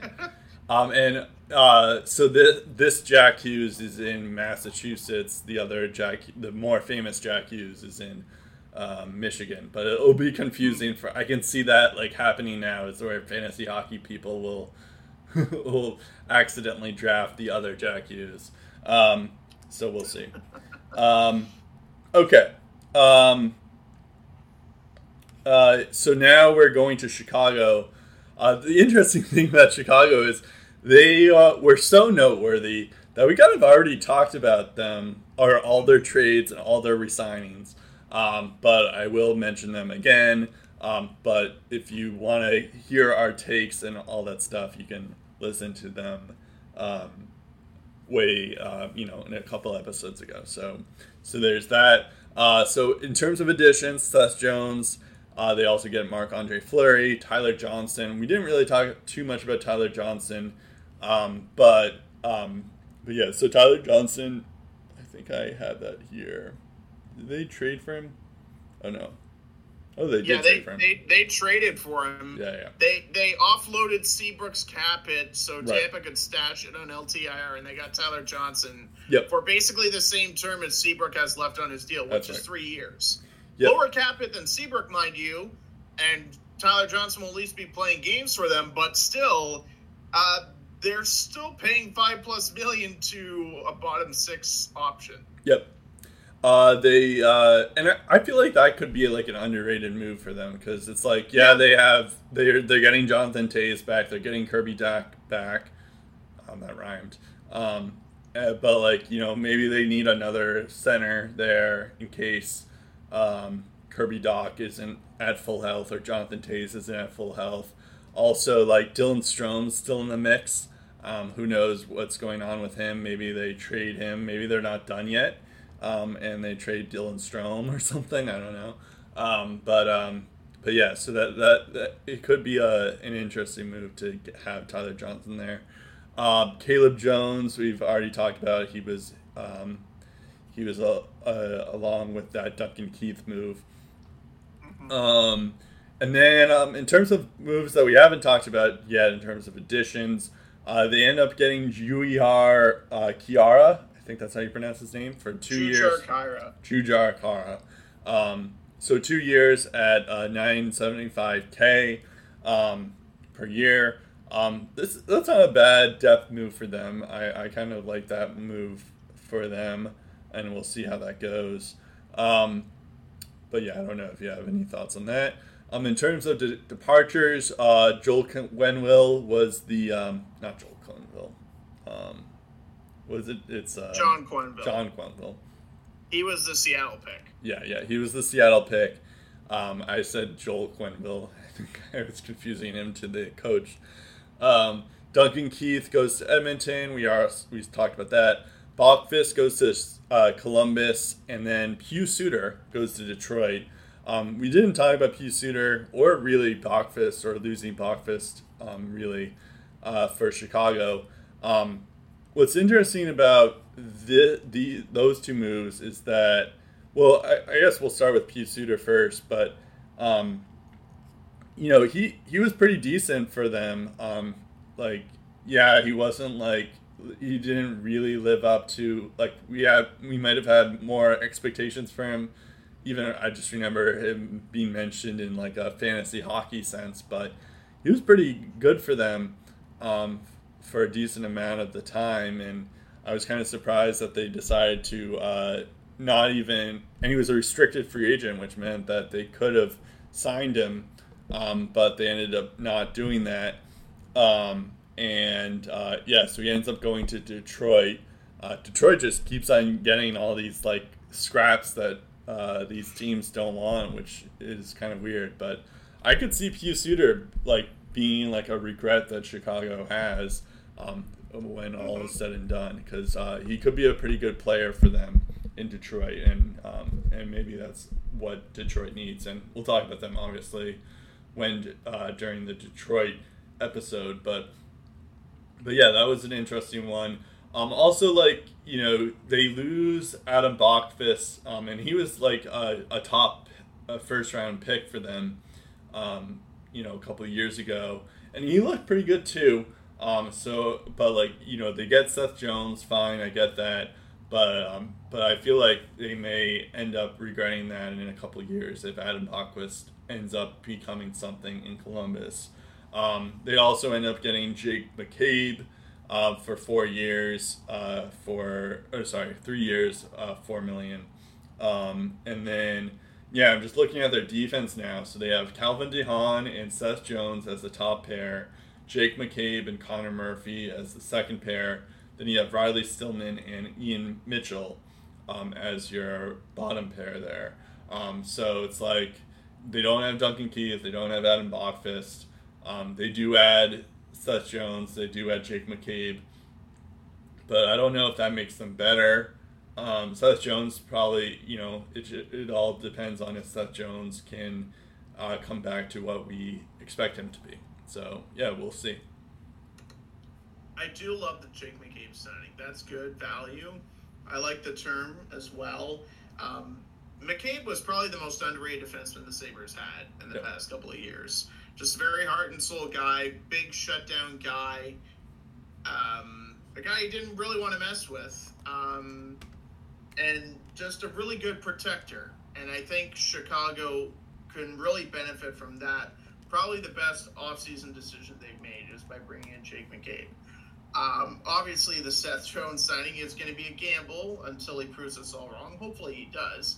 And hopefully for the team's sake he does, because they're $2.1 million over the cap in a rebuild. Yeah. With 6 contract spaces left. Again, rehashing what we talked about a few episodes ago. I don't get the direction they're going to. Like, Kane, Taves, last dance, yeah, sure. Like, you got 2 years. Is it worth trading for Seth Jones and immediately paying that kind of money? Is it worth going out and getting someone like Tyler Johnson to bolster your depth down the middle? Is it worth getting someone like Marc-Andre Fleury, maybe for the short term to help out Kevin Lankinen? Sure. That's totally fine. It's an expiring contract. That's a different story. But the other stuff, like the Seth Jones stuff in particular, not keeping David Kampf around, not keeping Pius Suter around, Vinny Hunestrosa, I get that part, but Pius Suter, I think, could have been such a key part of this rebuild, and a key part of their future once the rebuild's over. Yep. Like, Detroit, I think, is really going to benefit from that, and we'll talk about that next week when we talk about Detroit. Overall, I think their depth is still decent. But this team doesn't scream to me, we're better than we were last year, and we're going to prove it to you. I don't get that vibe at all. And now they're going to be in a division where there's going to be a lot of teams that are neck and neck. The highest of the food chain is miles and miles ahead of them. And then you have, like, teams like St. Louis with something to prove after a couple of disappointing playoff performances. You have Winnipeg that's bolstered their blue line. You have Dallas who's done some things. The only real punching bag is Arizona. Yeah. and that's pretty much it. Everyone else has got something to play for, and I can't really sit here and say that Chicago's better than any of them. Yeah. Even with the changes that they've made. And a lot of guys in that lineup are going to have to exceed expectations just so they can be a top 3 team in that division, because there's such little room for error, and these games are going to be so competitive against one another. Yeah, that's fair. Yeah, no, that's a good point. I don't know. I could see them maybe sneaking into the playoffs, because like it really just depends on if Seth Jones can play to what we know he can, and Marc-Andre Fleury is Marc-Andre Fleury again. But yeah, I see your point as well. So we'll see. Yeah, like it's just a matter of, like, if you're going to go all out and, like, trade some of your future to get these pieces for a last dance run, is it worth it if you, make the playoffs, but you're out in round one both times? Yep. To me, it's not. Straight up, it's not. Right. Yeah. I don't know. We'll see. We talked about this already, so I don't want to rehash it again. In terms of prospects, it seems kind of like barren in a way. It's not so great, but there's a decent amount of people. I guess there's Drew Comesso, Evan Barak could be something. Wyatt Kalyunuk played a little bit this year, but yeah, for the most part, it's not so great. I like Ian Mitchell, though. I think he could be a regular defenseman for them. He's probably the gem now that Bjorkqvist is gone. Yeah, I feel like they're going to regret Bjorkqvist in a couple years, like they will for a Pew Suter. I think they're going to regret him already. But yeah. No, yeah, that's fair, too. Wired Kaisers also could be pretty good, too. But the top prospect we have here is Lucas Reichel. I think I actually talked about him when we were doing our draft recap last year, because I was looking at what he was able to do as an 18-year-old before he was drafted, and he was in the same league as Tim Stützle. And Stützle, he had a lot of points in the German league as well, to be fair, but Reichel had 12 goals and 12 assists. That's 24 points in 42 games in the DEL. That's the German league. So that's another professional league. And so what rings out is that he had more goals than Stützle did in the same league. And then he even played in the World Juniors that year. And he had 5 points in 7 games. So it's like, it almost feels like he's more of a goal-scoring version of Tim Stützle. And I mean, obviously you shouldn't really compare them because, they play different positions, and I'm not even sure if they have the same play style, but it is interesting that Lucas Reichel had more goals than Stützle did in their draft year. And then he plays again. I mean, the difference though is that Tim Stützle ended up playing for Ottawa this year, but Lucas Reichel ended up going back to the German league, and he had 27 points in 38 games, 10 goals and 17 assists. Still pretty impressive. I think he didn't play for the World Juniors because he had COVID or there was some COVID restriction there. But yeah, he and maybe it would have made a difference if he was able to play. But yeah, he did play in the World Championship where he had 6 points in 9 games. And it seems like he's more of a left winger than a center, although I guess he does play some center. And yeah, it should be interesting to see how Chicago fits him in eventually. I would imagine he'll still probably be a couple more years out before we actually see him play. But it is interesting because Patrick Kane is getting there in age, and yeah, you do have Alex DeBrincat. But he's he's just one left winger for them. And Kubalik is there too. Maybe you put in maybe, I don't know, maybe but it doesn't seem like Chicago has too much depth in wingers other than those 3 guys I just mentioned, and Kane, Kubalik, and DeBrincat. But yeah, so he could be a good mix for them eventually, and we'll see how that goes. Yeah, when you take a look at where the chips fall in terms of left wing and down the middle, right now, Kirby Dach, obviously Jonathan Toews in the mix. You also have Henrik Bjorkström and Jujhar Khaira. So I think Lucas Reichel probably starts out on line 3. When he's NHL ready, I think probably he's going to get some AHL time before that happens. Overall, I've liked his point production in the Dell League the past couple of years. Was slightly better this year, so that's good. Definitely showing signs of improvement there.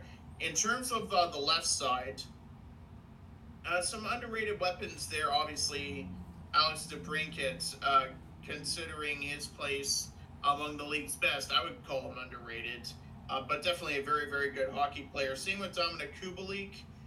You also have Philip Kurashev in the mix and Brandon Hagel, who I was really impressed with. I'm glad they kept him on board. That was a very good decision by Bowman there. So there's a little bit of room for a guy like Lucas Reichel to make an impact. But I'm not really sure where the best option is to put him there. Yep. Because a first-round pick of Lucas Reichel's caliber, I think he needs to be, in order to flourish, at least on the second line. And for the time being, on left wing or at center, I really don't see any immediate holes to fill. The only way I see him playing on the second line is in a center position. And that's assuming that Jonathan Toews is probably out of the picture by then. Because I don't imagine... Well, I guess never say never. Someone like Jonathan Toews might accept a third-line center role, but that doesn't mean they should put him on the third line. I still think he has enough to give where you don't need to do that just yet and put all the pressure on the rookie. I think, if anything, Toews can be sort of a mentor to Lucas Reichel because of how young the team has gotten in the past couple of years. Yeah, that's fair. We'll go to Mike Hardman as our wild card pick here. This is another guy that I probably should have known because he did go to BC, so he's in my neighborhood. But the guy who goes to Boston doesn't know Mike Hardman. I know. First. I know, crazy. He's a fraud. Basically, yeah, that's what I'm saying. So thanks for mentioning him. Steve. But yeah, he ended up having 19 points in 24 games this year for BC. And then he ends up playing 8 games for the Chicago Blackhawks. And he actually does pretty well. He has 3 points in 8 games there in Chicago. So yeah, he's like, who knows if like what his true potential is. I would imagine it's not like super high. But at the same time, it's like those are pretty good numbers for college, and that he was just a sophomore. He's 22 years old here, and he went undrafted, and who knows with these kind of guys, because like even Martin St. Louis went undrafted. Guys like Nikita Kucherov went second round. Never mind.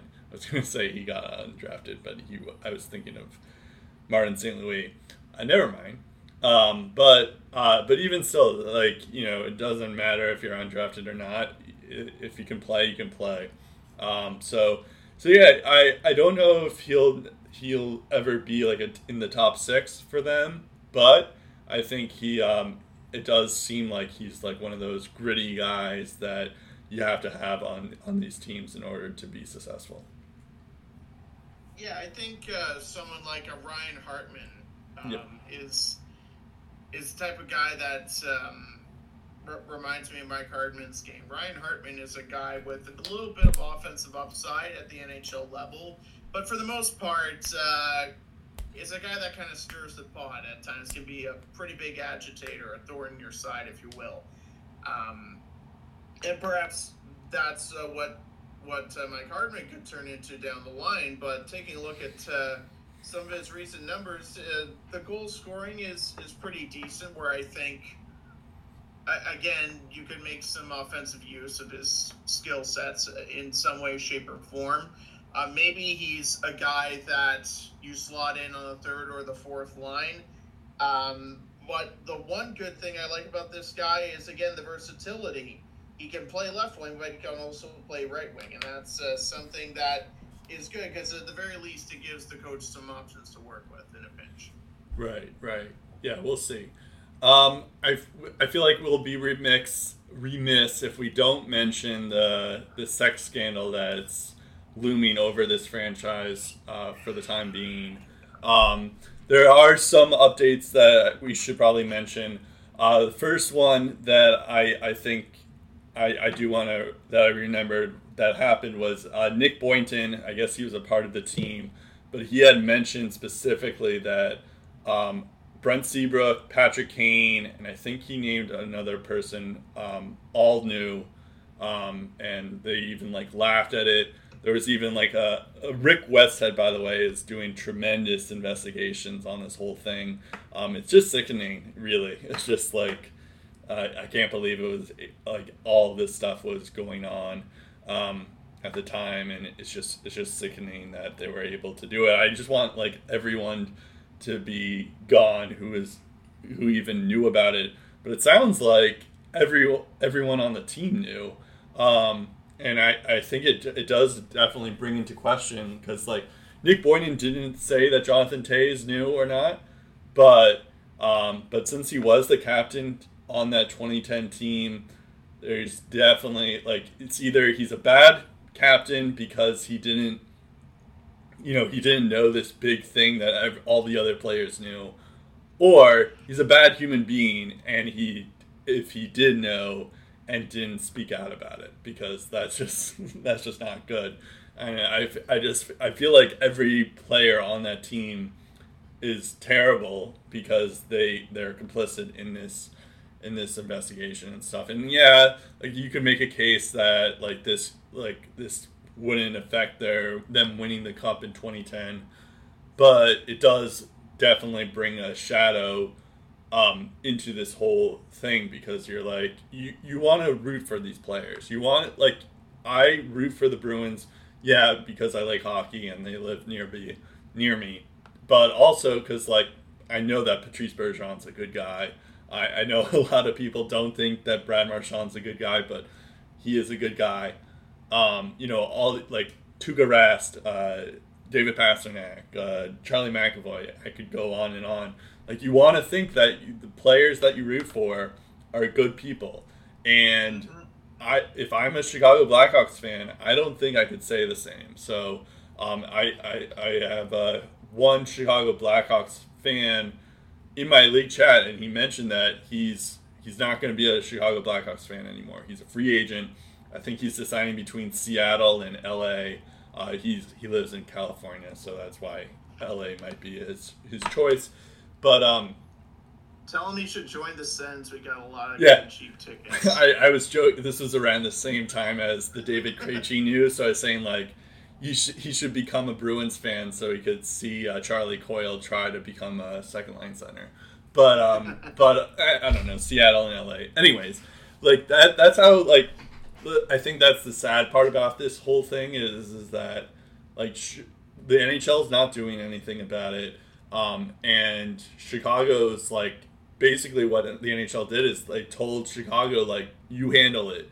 And maybe there is something to do with like the lawsuits. It's still ongoing, so who knows what's going to happen there. But yeah, just the fact that the NHL is like so callous about it. They don't care about this thing at all, because they just want everyone to forget about it.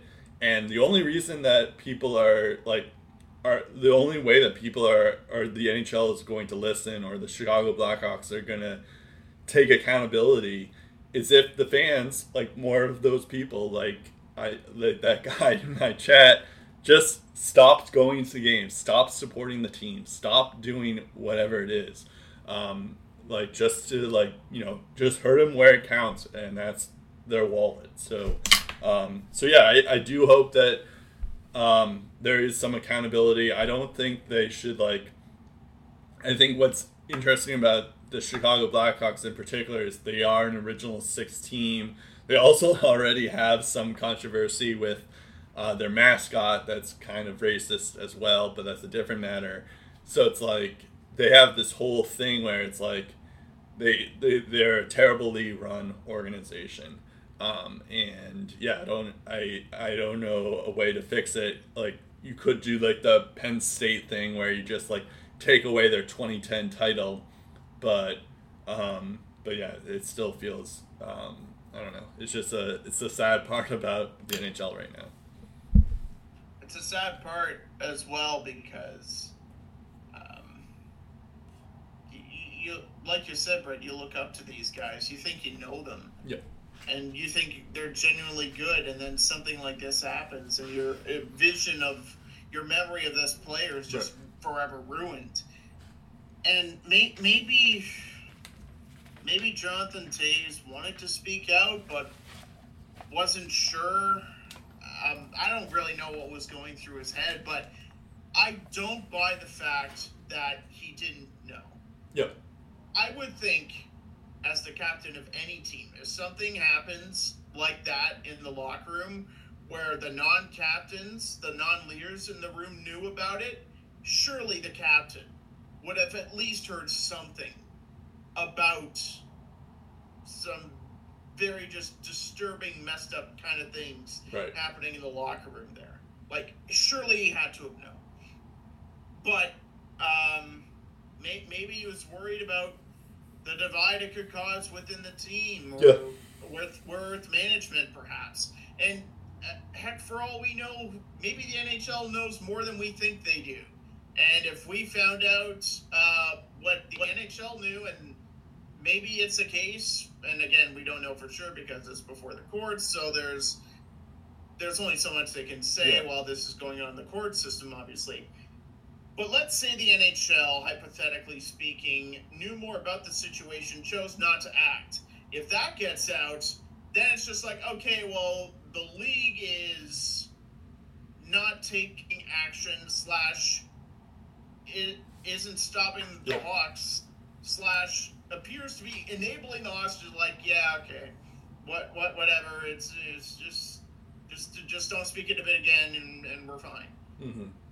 That kind of stuff could really damage a league's reputation. So I think there's a lot more to this story than what we're being led on in terms of information.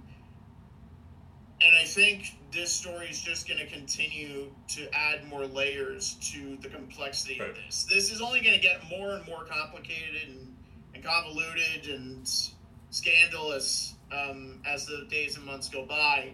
And it's probably the NHL's darkest moment, as a league. Yeah, for sure. To allow something like this to happen and not to take swift action, even in 2010, it's unthinkable. Yeah. It's unthinkable that someone had a chance to speak up. Multiple people had a chance to speak up and do something. Mainly the guys in the front office.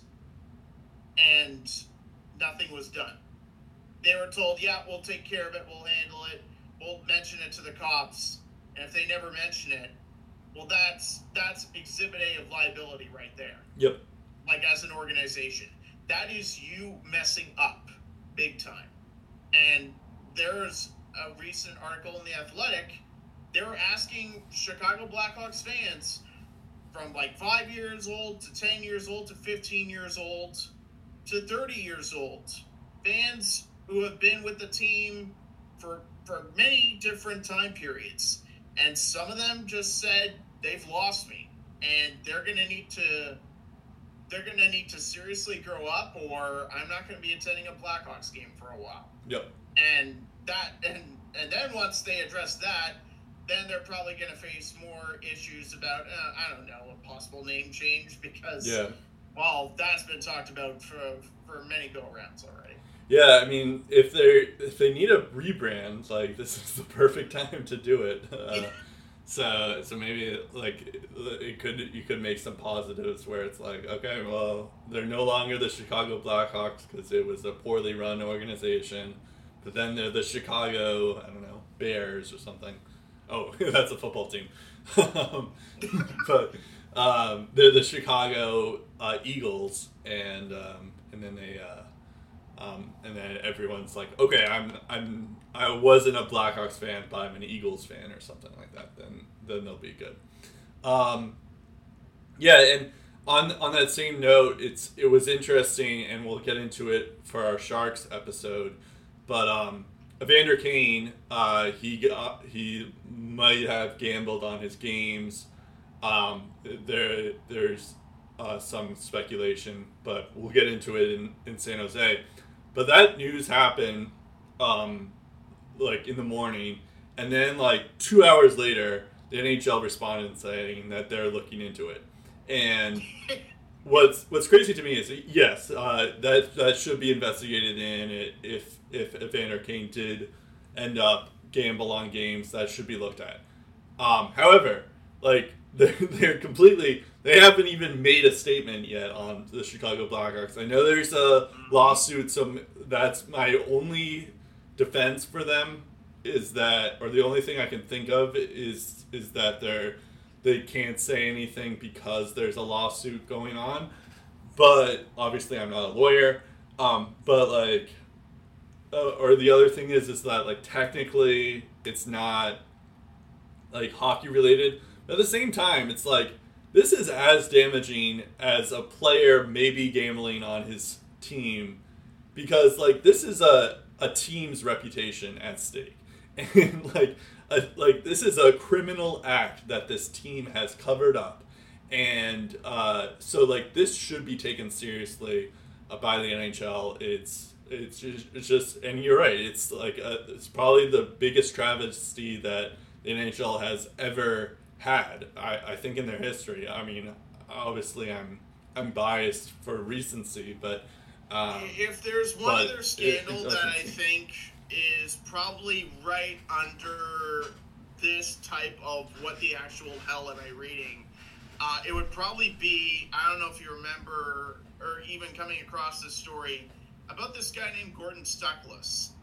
And he did some very terrible things. You know what his role was? What? He was an usher at Maple Leaf Gardens. Oh, wow. And served jail time. Jeez. For his crimes. And they were very, very bad. I'm not going to describe them. You can Google him if you want to find out more about Gordon Stuckless. But yeah, a POS, to say the least. All right, interesting. But like, that's interesting too, because that's an usher. This is like a coach and some players on the team. Yeah. So it's like, that's crazy. Okay. Anyways, on that note, we're going to go back to hockey. Colorado is our next team here. So they added a Darcy Kemper. We talked about that trade last week. If you don't remember, let me pull this up. It was Darcy Kemper goes to Colorado, and they traded away Connor Timmins, a 2022 first-round pick, and a 2024 conditional third-round pick. And Arizona receives the 24 third-round pick if Colorado wins the Stanley Cup, and Kemper plays in 50% of the playoff games. This was quite a lot for Darcy Kemper. Although Kemper is a pretty good goalie when he's healthy, which is going to be the key here. But yeah, I think this was definitely in response to Philip Grubauer going to Seattle, which I don't think they expected at all. To the point where Colorado protected Grubauer. Seattle wasn't even able to talk to Grubauer during that window. So, we all thought like, okay, maybe Landeskog is going to be the guy to go to Seattle instead, and maybe they were like almost expecting that. But it turned out it was the opposite, where Grubauer ends up going to Seattle. But Darcy Kemper should be a good goalie for them. I wonder if it'll be the same situation, though, as Grubauer had, because last year what ended up happening was Grubauer played a bunch of games, and then when he wasn't playing, they had like guys like Devin Dubnyk, Jonas Johansson, there was Hunter Miska, I'm sure there's other guys I'm missing, but none of those guys were able to be a solid backup goaltender for them. Sure, the Pavel Francouz will be back for Colorado this year, but same thing, injuries. And yeah, he has injury history as well. So if there is a downfall for Colorado, and they're probably the easy favorite for the Stanley Cup right now, But if there is going to be a downfall for them, it's their goaltending, and that's mostly if Kemper gets injured, which he usually does, or if Francouz gets injured, and he usually does. So that could be an issue for them down the road. But it is a nice trade, and we'll see how it goes for Colorado. Yeah, there's no question that if you even put Darcy Kemper in front of a mediocre team, he can give you a very solid chance to win any hockey game, and he can even steal games for you in those situations. You look at how he turned around the Arizona Coyotes in the short time that he was there, and how people looked at the Coyotes. They didn't see them as a playoff threat, but they didn't see them as a bottom feeder anymore. They saw them as a consistent threat that could beat you on any given night. And I think if you put him in front of a defense that has names like Sam Girard and possibly Bowen Byram and Cale Makar and Eric Johnson when he's in the mix, Devin Taves, bringing in some depth guys as well in free agency, and even some of their young defensive prospects too. You put him in front of that defense and in front of that offense with a lethal, can't touch this power play. You don't really care if it's Andrei Vasilevsky or Philip Grubauer in net or even Alex Nedeljkovic. It doesn't matter what goalie you have in there, as long as if he can make the key stops at key times and preserve the win for you, that seems to be good enough to keep their vision intact. And I think Darcy Kemper, at the very least, can make the key saves when they need them. It's obviously, like you said, Brett, injuries are going to be the main thing.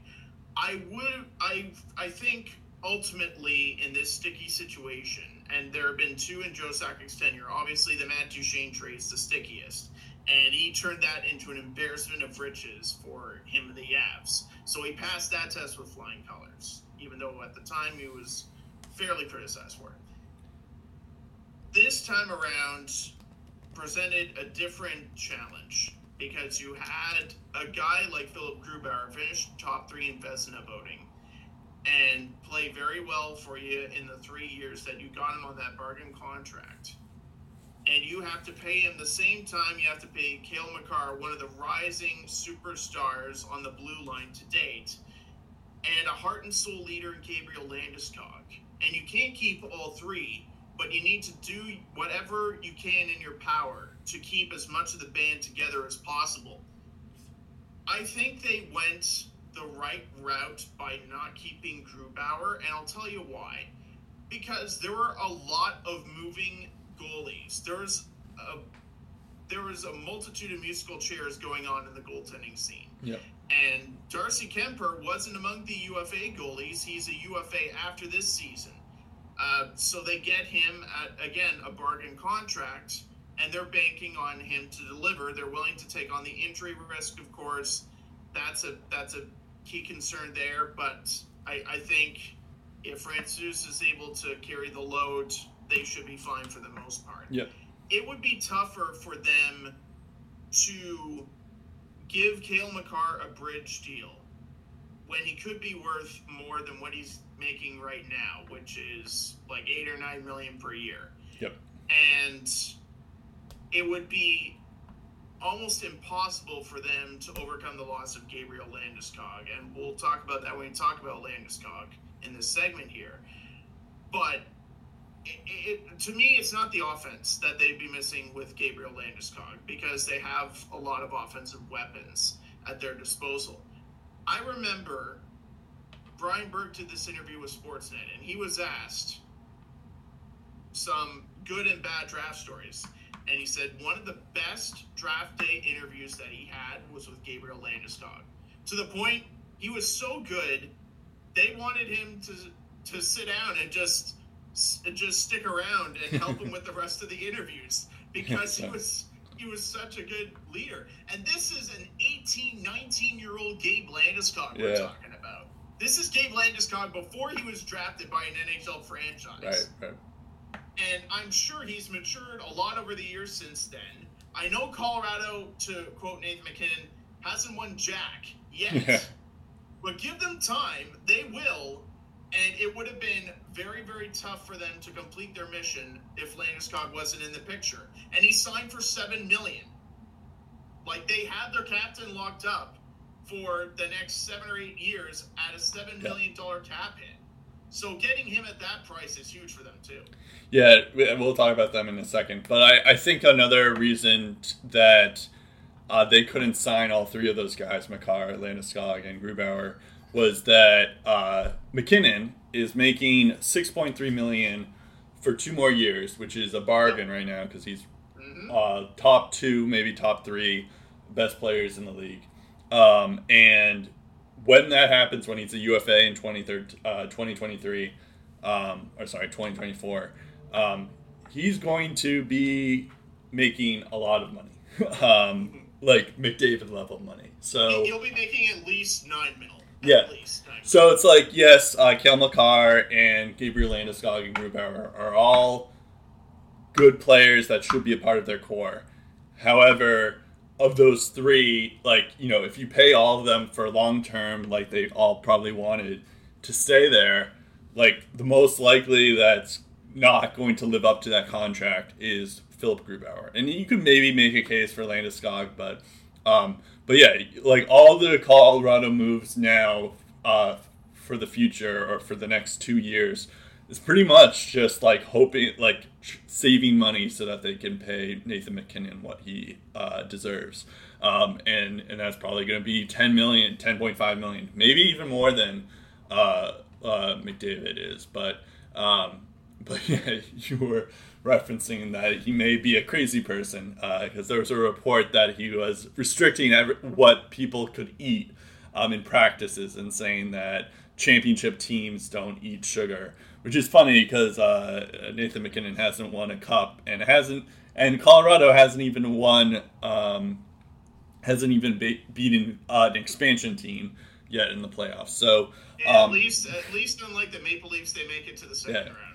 But I am looking at their cap-friendly page right now, and we will get into Landeskog and Makar in a second. But I do notice that they have a lot of UFAs next year. Burakovsky, Kadri, Nishushkin, Darren Helm, which I didn't even realize was still in the league, Stefan Matteau, Kiefer Sherwood, Ryan Murray, who I was about to talk about, Curtis McDermott. I guess he was a Seattle pick, but I guess he was traded. Jordan Gross, and then both their goalies, Kemper and Francouz. So it's like, so they have a lot of money to deal with that are going to be coming off the books, and maybe they don't have to worry about paying MacKinnon what he's worth. But yeah, that is something to keep in mind for this team. And they've already lost some key guys as a result of keeping Makar and Landeskog to these cap hits as well. Yeah, that's a good point. They've already lost assets this offseason. Yeah, fair enough. Ryan Murray is an addition. I'll get into the departures in a second, but he's making $2 million for 1 year. And then Dylan Sikura, who he was a name way back when for Chicago. He was in Vegas for a little bit, but I guess he never made the pro roster. Maybe he won't make the pro roster this year, but we'll see. Or maybe he gets 20 goals. Yeah, maybe. We'll see. The second line just because it's the Avs. Yeah, that's definitely possible. As for departures, which is what Steve was saying, Donskoy is the Seattle pick. Grubauer also goes to Seattle. Ryan Graves, we talked about that when it happened, but he's going to New Jersey. And then Connor Timmins was involved in that trade there. Those are the key big departures for them. But there were some other ones. Brandon Saad left. Pierre-Edouard Bellemare left. Matt Calvert retired. Patrick Nemeth left again. Greg Patterin, if you're looking for another depth defenseman, he also left. Yeah. But yeah, Saad, Bellemare, and Calvert, I think, added a little bit of grit. And there was there was some analysis I think I heard on the NHL Network or something like that, where in the Vegas series, Colorado had a tough time handling the Vegas counterattack. So my question is, one, did some of the moves they make this offseason address those issues so they could handle those counterattacks down the road? And two, have they lost too much grit? I think guys like Bellemare and Calvert, they definitely fit the mold of a dying breed in the game of hockey, but I still think you need some of that grit, some of that toughness for the playoffs, because some of that grit and toughness are so crucial. Like, look at Tampa Bay. They had Barclay Goodrow and Patrick Maroon and Blake Coleman, just basically driving people crazy. Yeah. You look at Corey Perry and Brendan Gallagher. They did the same thing with the Montreal Canadiens. Josh Anderson is a pretty big guy as well. Yep. And hey, look at that. Those two teams met in the finals. What a concept. And Vegas also had Ryan Reeves. They don't anymore, but Ryan Reeves and Will Carrier formed a big part of that fourth line, and I think that definitely played a role in how far Vegas went most years. Yeah. So I think getting rid of some of that grit could come back to haunt the Avs. I don't know if it will, but it could. Yeah, I see what you mean. They still, yeah.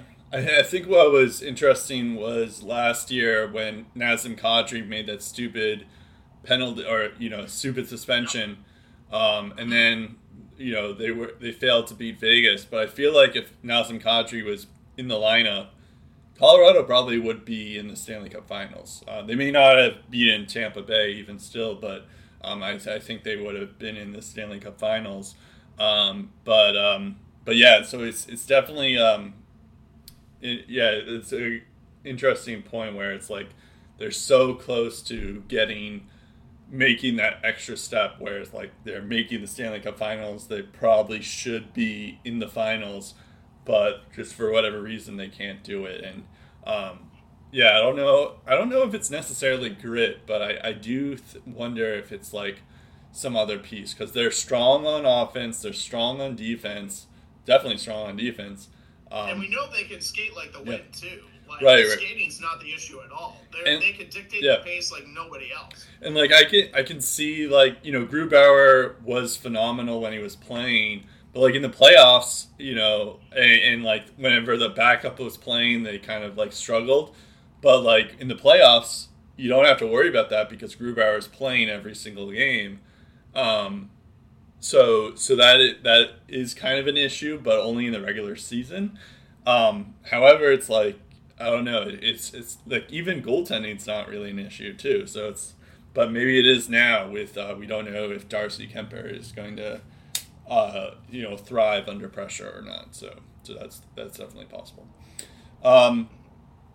In terms, I see here. I'm looking at Colorado's trades here. They gave up their 4th round pick in 2023 for Curtis McDermott.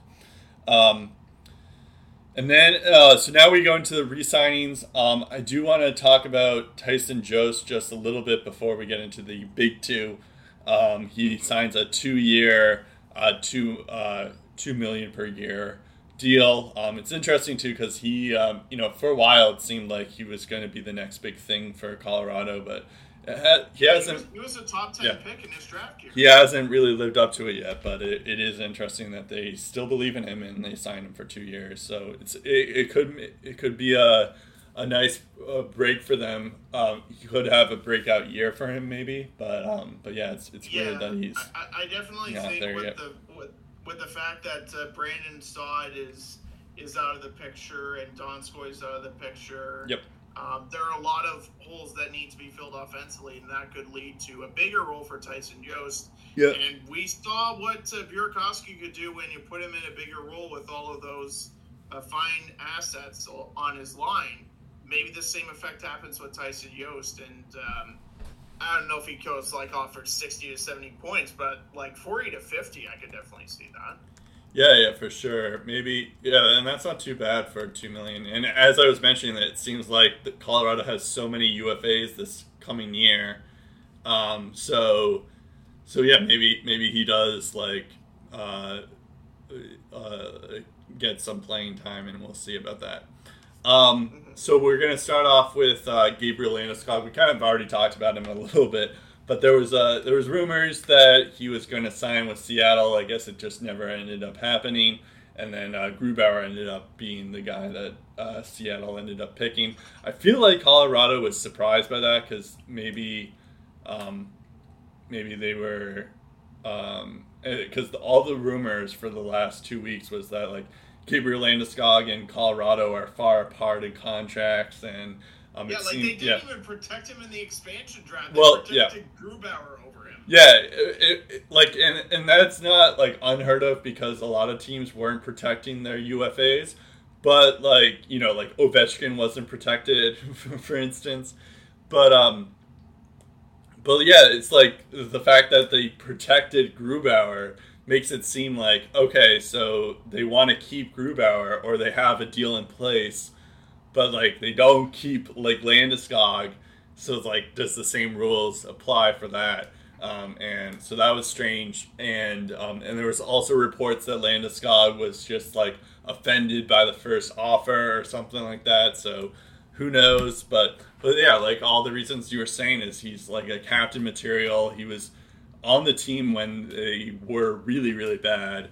And he's a leader type. I've heard him speak in interviews a lot. He seems like a very like a clubhouse guy. He seems like a really cool guy. I was hoping the Bruins would get him if we didn't end up re-signing Taylor Hall, but Landeskog is one of my favorite non-Bruins players. So he plays hard. He's a tough player to play against, and he can score goals, which is important in this kind of league. But anyways, he signs an 8-year deal for $7 million per. He's 28 years old, so he's not exactly young anymore. But that's still pretty good, and I think he has the potential to live up to that contract. And yeah, it's and hopefully maybe they'll get a cup out of it during that time period. But yeah, that's what the contract is. Yeah, and his numbers overall have been relatively consistent. He had 52 points as a rookie. 22 of those points were goals. After a down year riddled with injuries, he bounces back for a 65-point season, 26 goals. And then he gets 59, 53 points, 20-plus goal seasons there. A very down year, the year where Colorado just struggled mightily to win games. Even Nathan McKinnon had a tough time scoring goals. But then you look at the last 4 years, and it's pretty remarkable how good he's been. 62, 75, 44 points in 54 games, and 52 points in 54 games. So you're looking at a guy that, worst case scenario, is close to a point per game, and more often than not is scoring, again, 20 to 30 goals, maybe 30 plus. Like, that's very good value for an offensive guy, and we all know that, for the most part, McKinnon and Rantanen are the ones driving the boat, and if you want to, again, look at a guy that can lead this team to the promised land, I think Gabriel Landeskog is certainly capable of doing that. He just needs to do it. Yep. And now he's got 8 years to make it happen. Yeah, for sure. And then Cale Makar, which is probably the bigger deal, but he ends up getting 6 years for $9 million per. So roughly around what Dougie Hamilton is making, although I guess Dougie Hamilton's making one more year. And Cale Makar is, I think, like 6 years younger, maybe 5 years younger. It's somewhere there, so it's like even better there. And the other thing about Cale Makar is I was just looking at his stats. For a defenseman, he's very good. I know, shocker.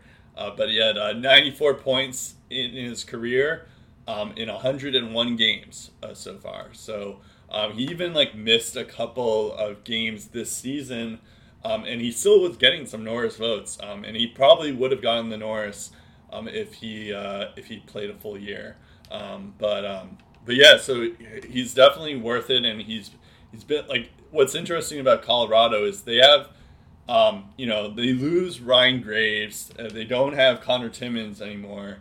And maybe they end up regretting those two departures.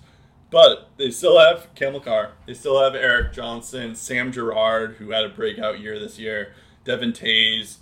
They pick up Ryan Murray. Oh yeah, they have Bowen Byram in the system. And they drafted Sean Barons. We're going to talk about Justin Barron in a second.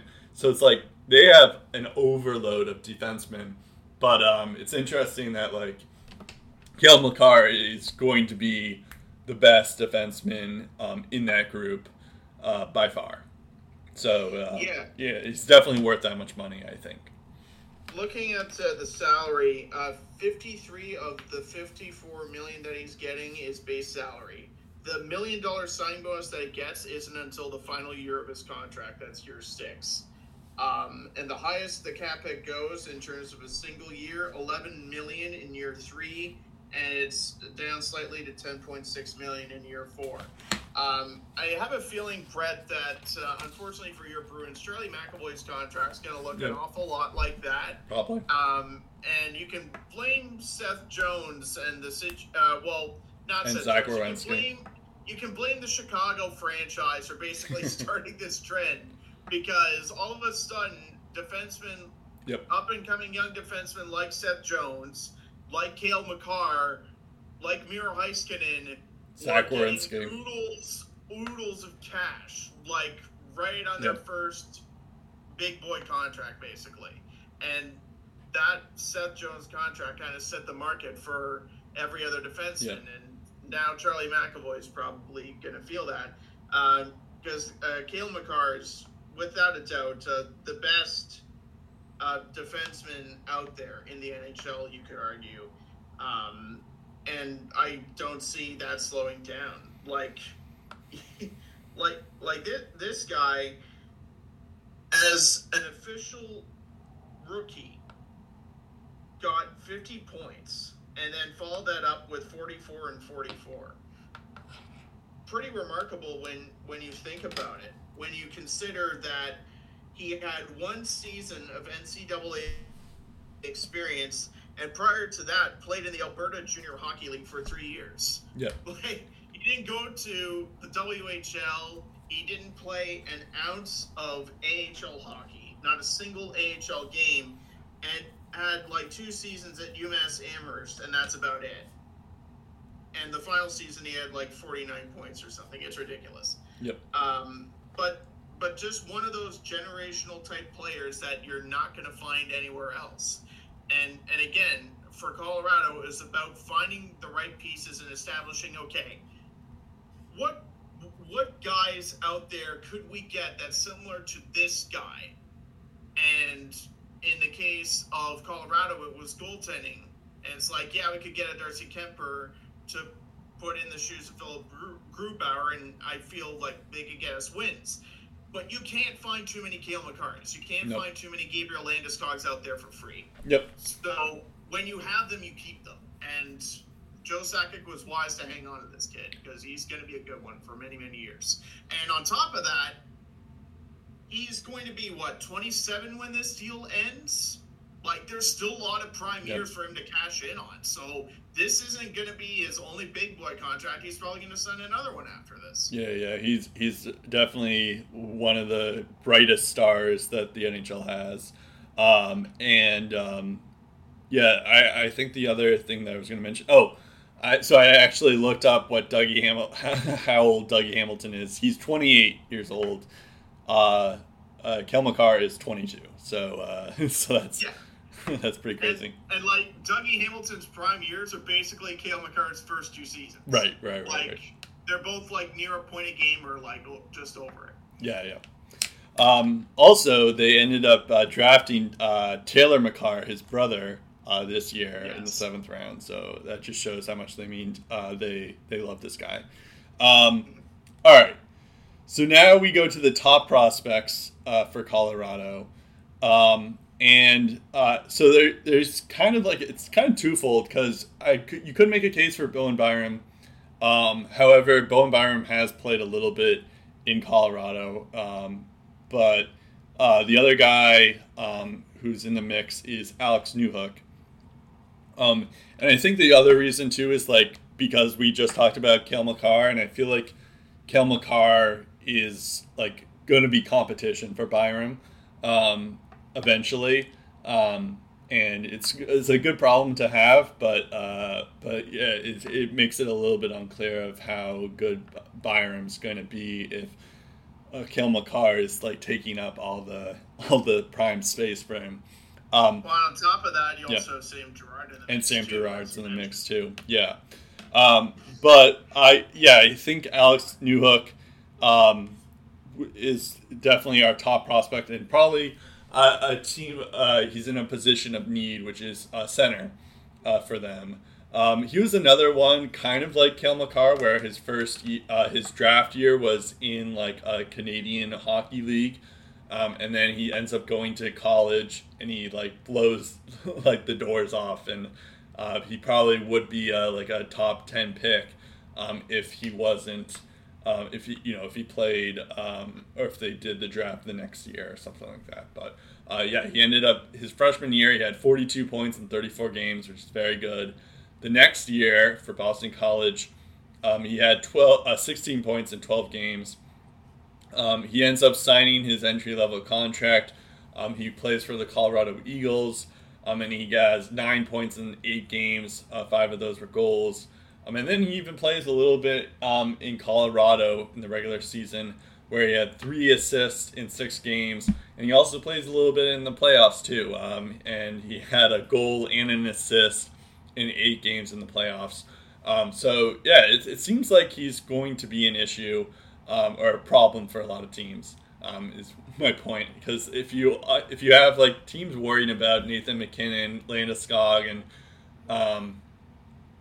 and Rantanen on one line, and then you have Nazem Kadri, who's pretty scary. Burakovsky has his moments for sure too, but if you get this guy going, all of a sudden the Colorado Avalanche are no longer a one-line team.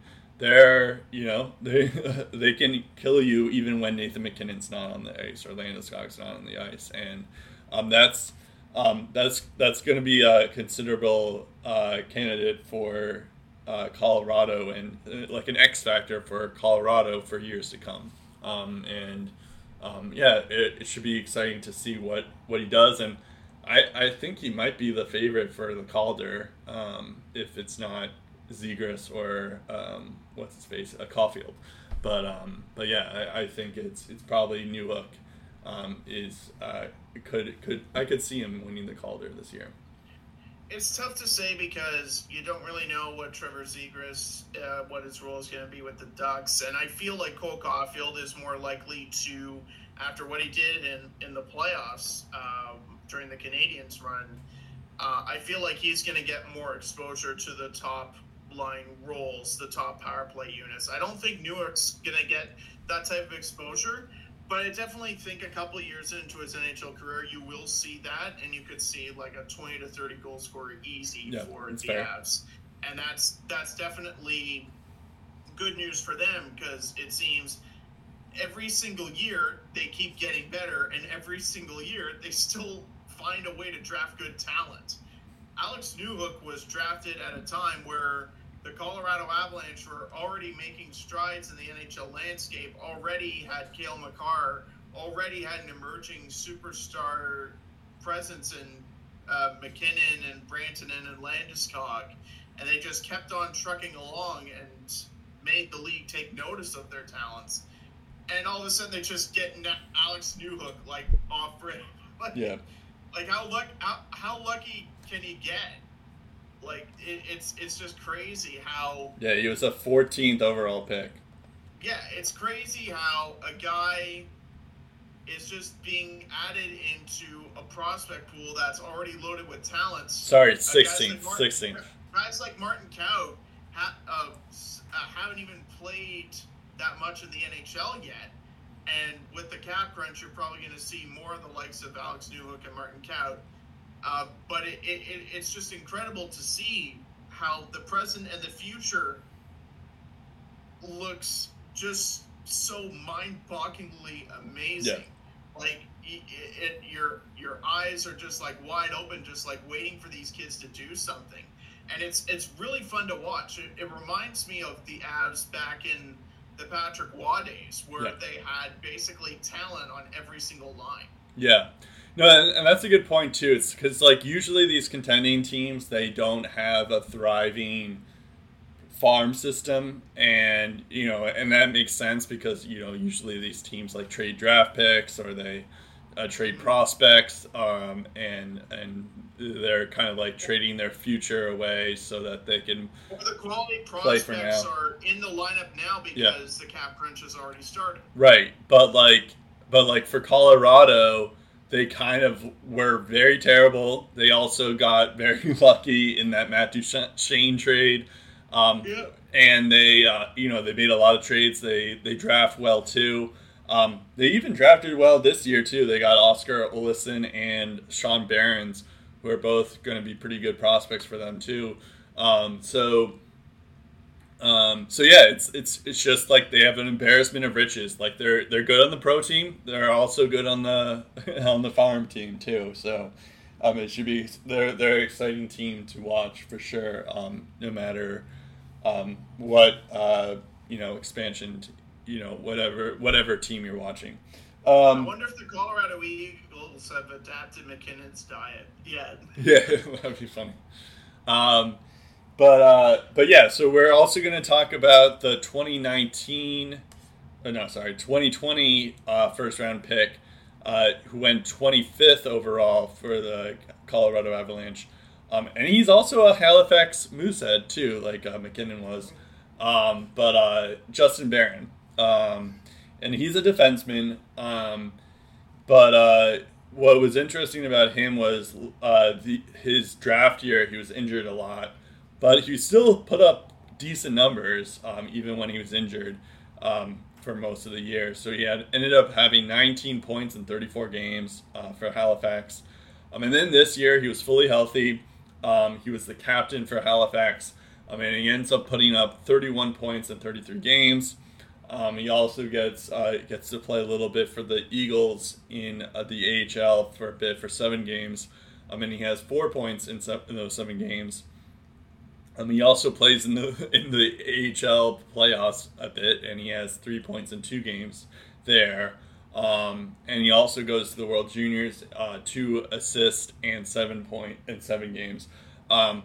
This is another one where I feel like the 2020 draft was kind of a bit of a was pretty deep, but this could end up being another steal for Colorado.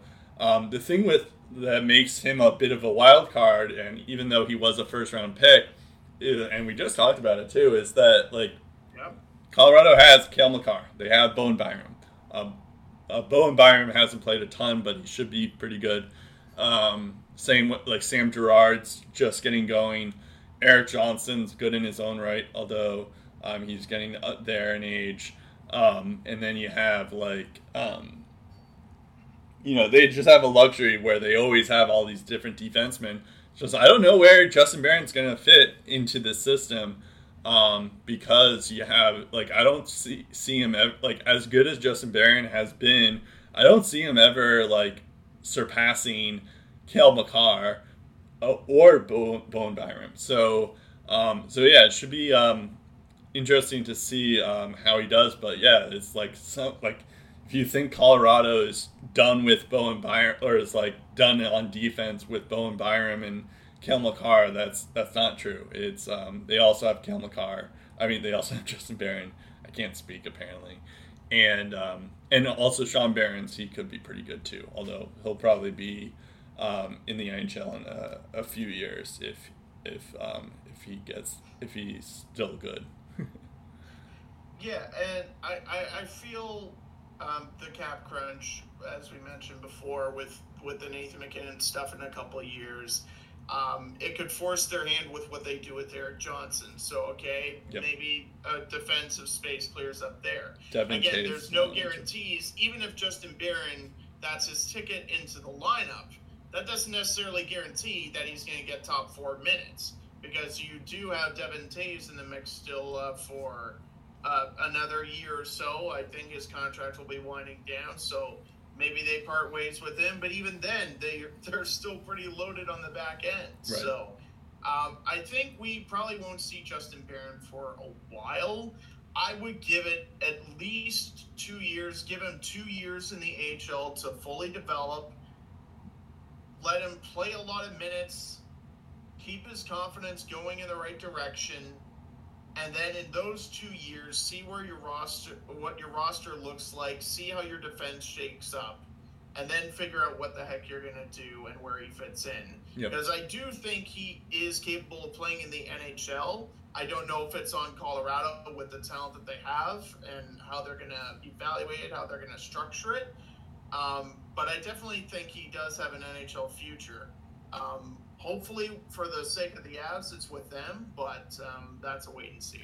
Yeah, that's a good point, too. It's like, even if, like, let's say their defense is stacked and they're in good shape, they could still, like, trade them and make, like, a trade deadline move and trade them to a team that needs some defensemen, and they could make it,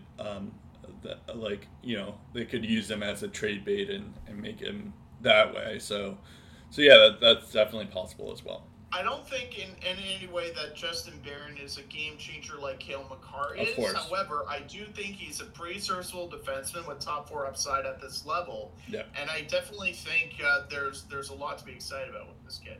Yeah, that's for sure. Also, I wanted to mention that in terms of goaltending, I know we kind of talked about that a little bit, but Justice Anunin is still in the system. We talked about him the last year for our prospect stuff, but so like in terms of goal, they're kind of set for that. And then there's another guy I wanted to mention. Oh, Alex Bucage, I thought should deserve some mention as well. I think he could be a serviceable guy for them eventually.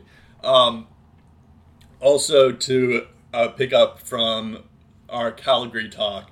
They protected Rasmus Andersson, Noah Hannafin, and Christopher Tanev. So you were correct; those were the 3 defensemen they picked. But you would think that they Are you saying I can understand Rasmus Andersson and Noah Hannafin, but are they saying that they'd rather have Tanev than Mark Giordano? That seems kind of crazy. I think if Giordano was 32 years old, they would have protected Giordano. Yeah. I don't know if I would be willing to give up a guy like Tanev with still some prime years left over a guy that in a couple of years could just retire anyway. Right. So I get why they did it, but it's still a tough blow because obviously Mark Giordano meant a lot to that team, to that locker room, to that city, and that's a big leadership hole to fill. But in terms of roster holes, I think they probably could have created more holes if they protected Giordano and lost someone else. Yeah, that's a good point. So the age played I think the age played a major factor. I don't know for sure, but if I'm a betting man, I would say it did. That's either way, it's still a horrible thing to treat your captain like that. Yeah, but you could at least get. I feel like if they decided to trade him, they probably could have gotten something for. On the bright side, Mark Giordano joked it was the first time he'd ever been drafted. Yeah, I know, I saw that. He's nearing 40 right now, so it gave him a moment that he'll never forget. He got drafted by an NHL team. Yeah, that's a good point. Maybe that's all they need. All right, so that about does it for us here. Our Twitter is Lace Up Podcast. Our Facebook is Lace 'em Up.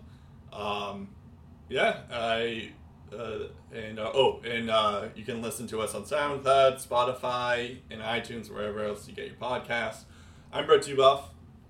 I'm Steve Ellsworth. We'll continue our off-season breakdown in the next edition, episode 283 of the Lace 'em Up Podcast.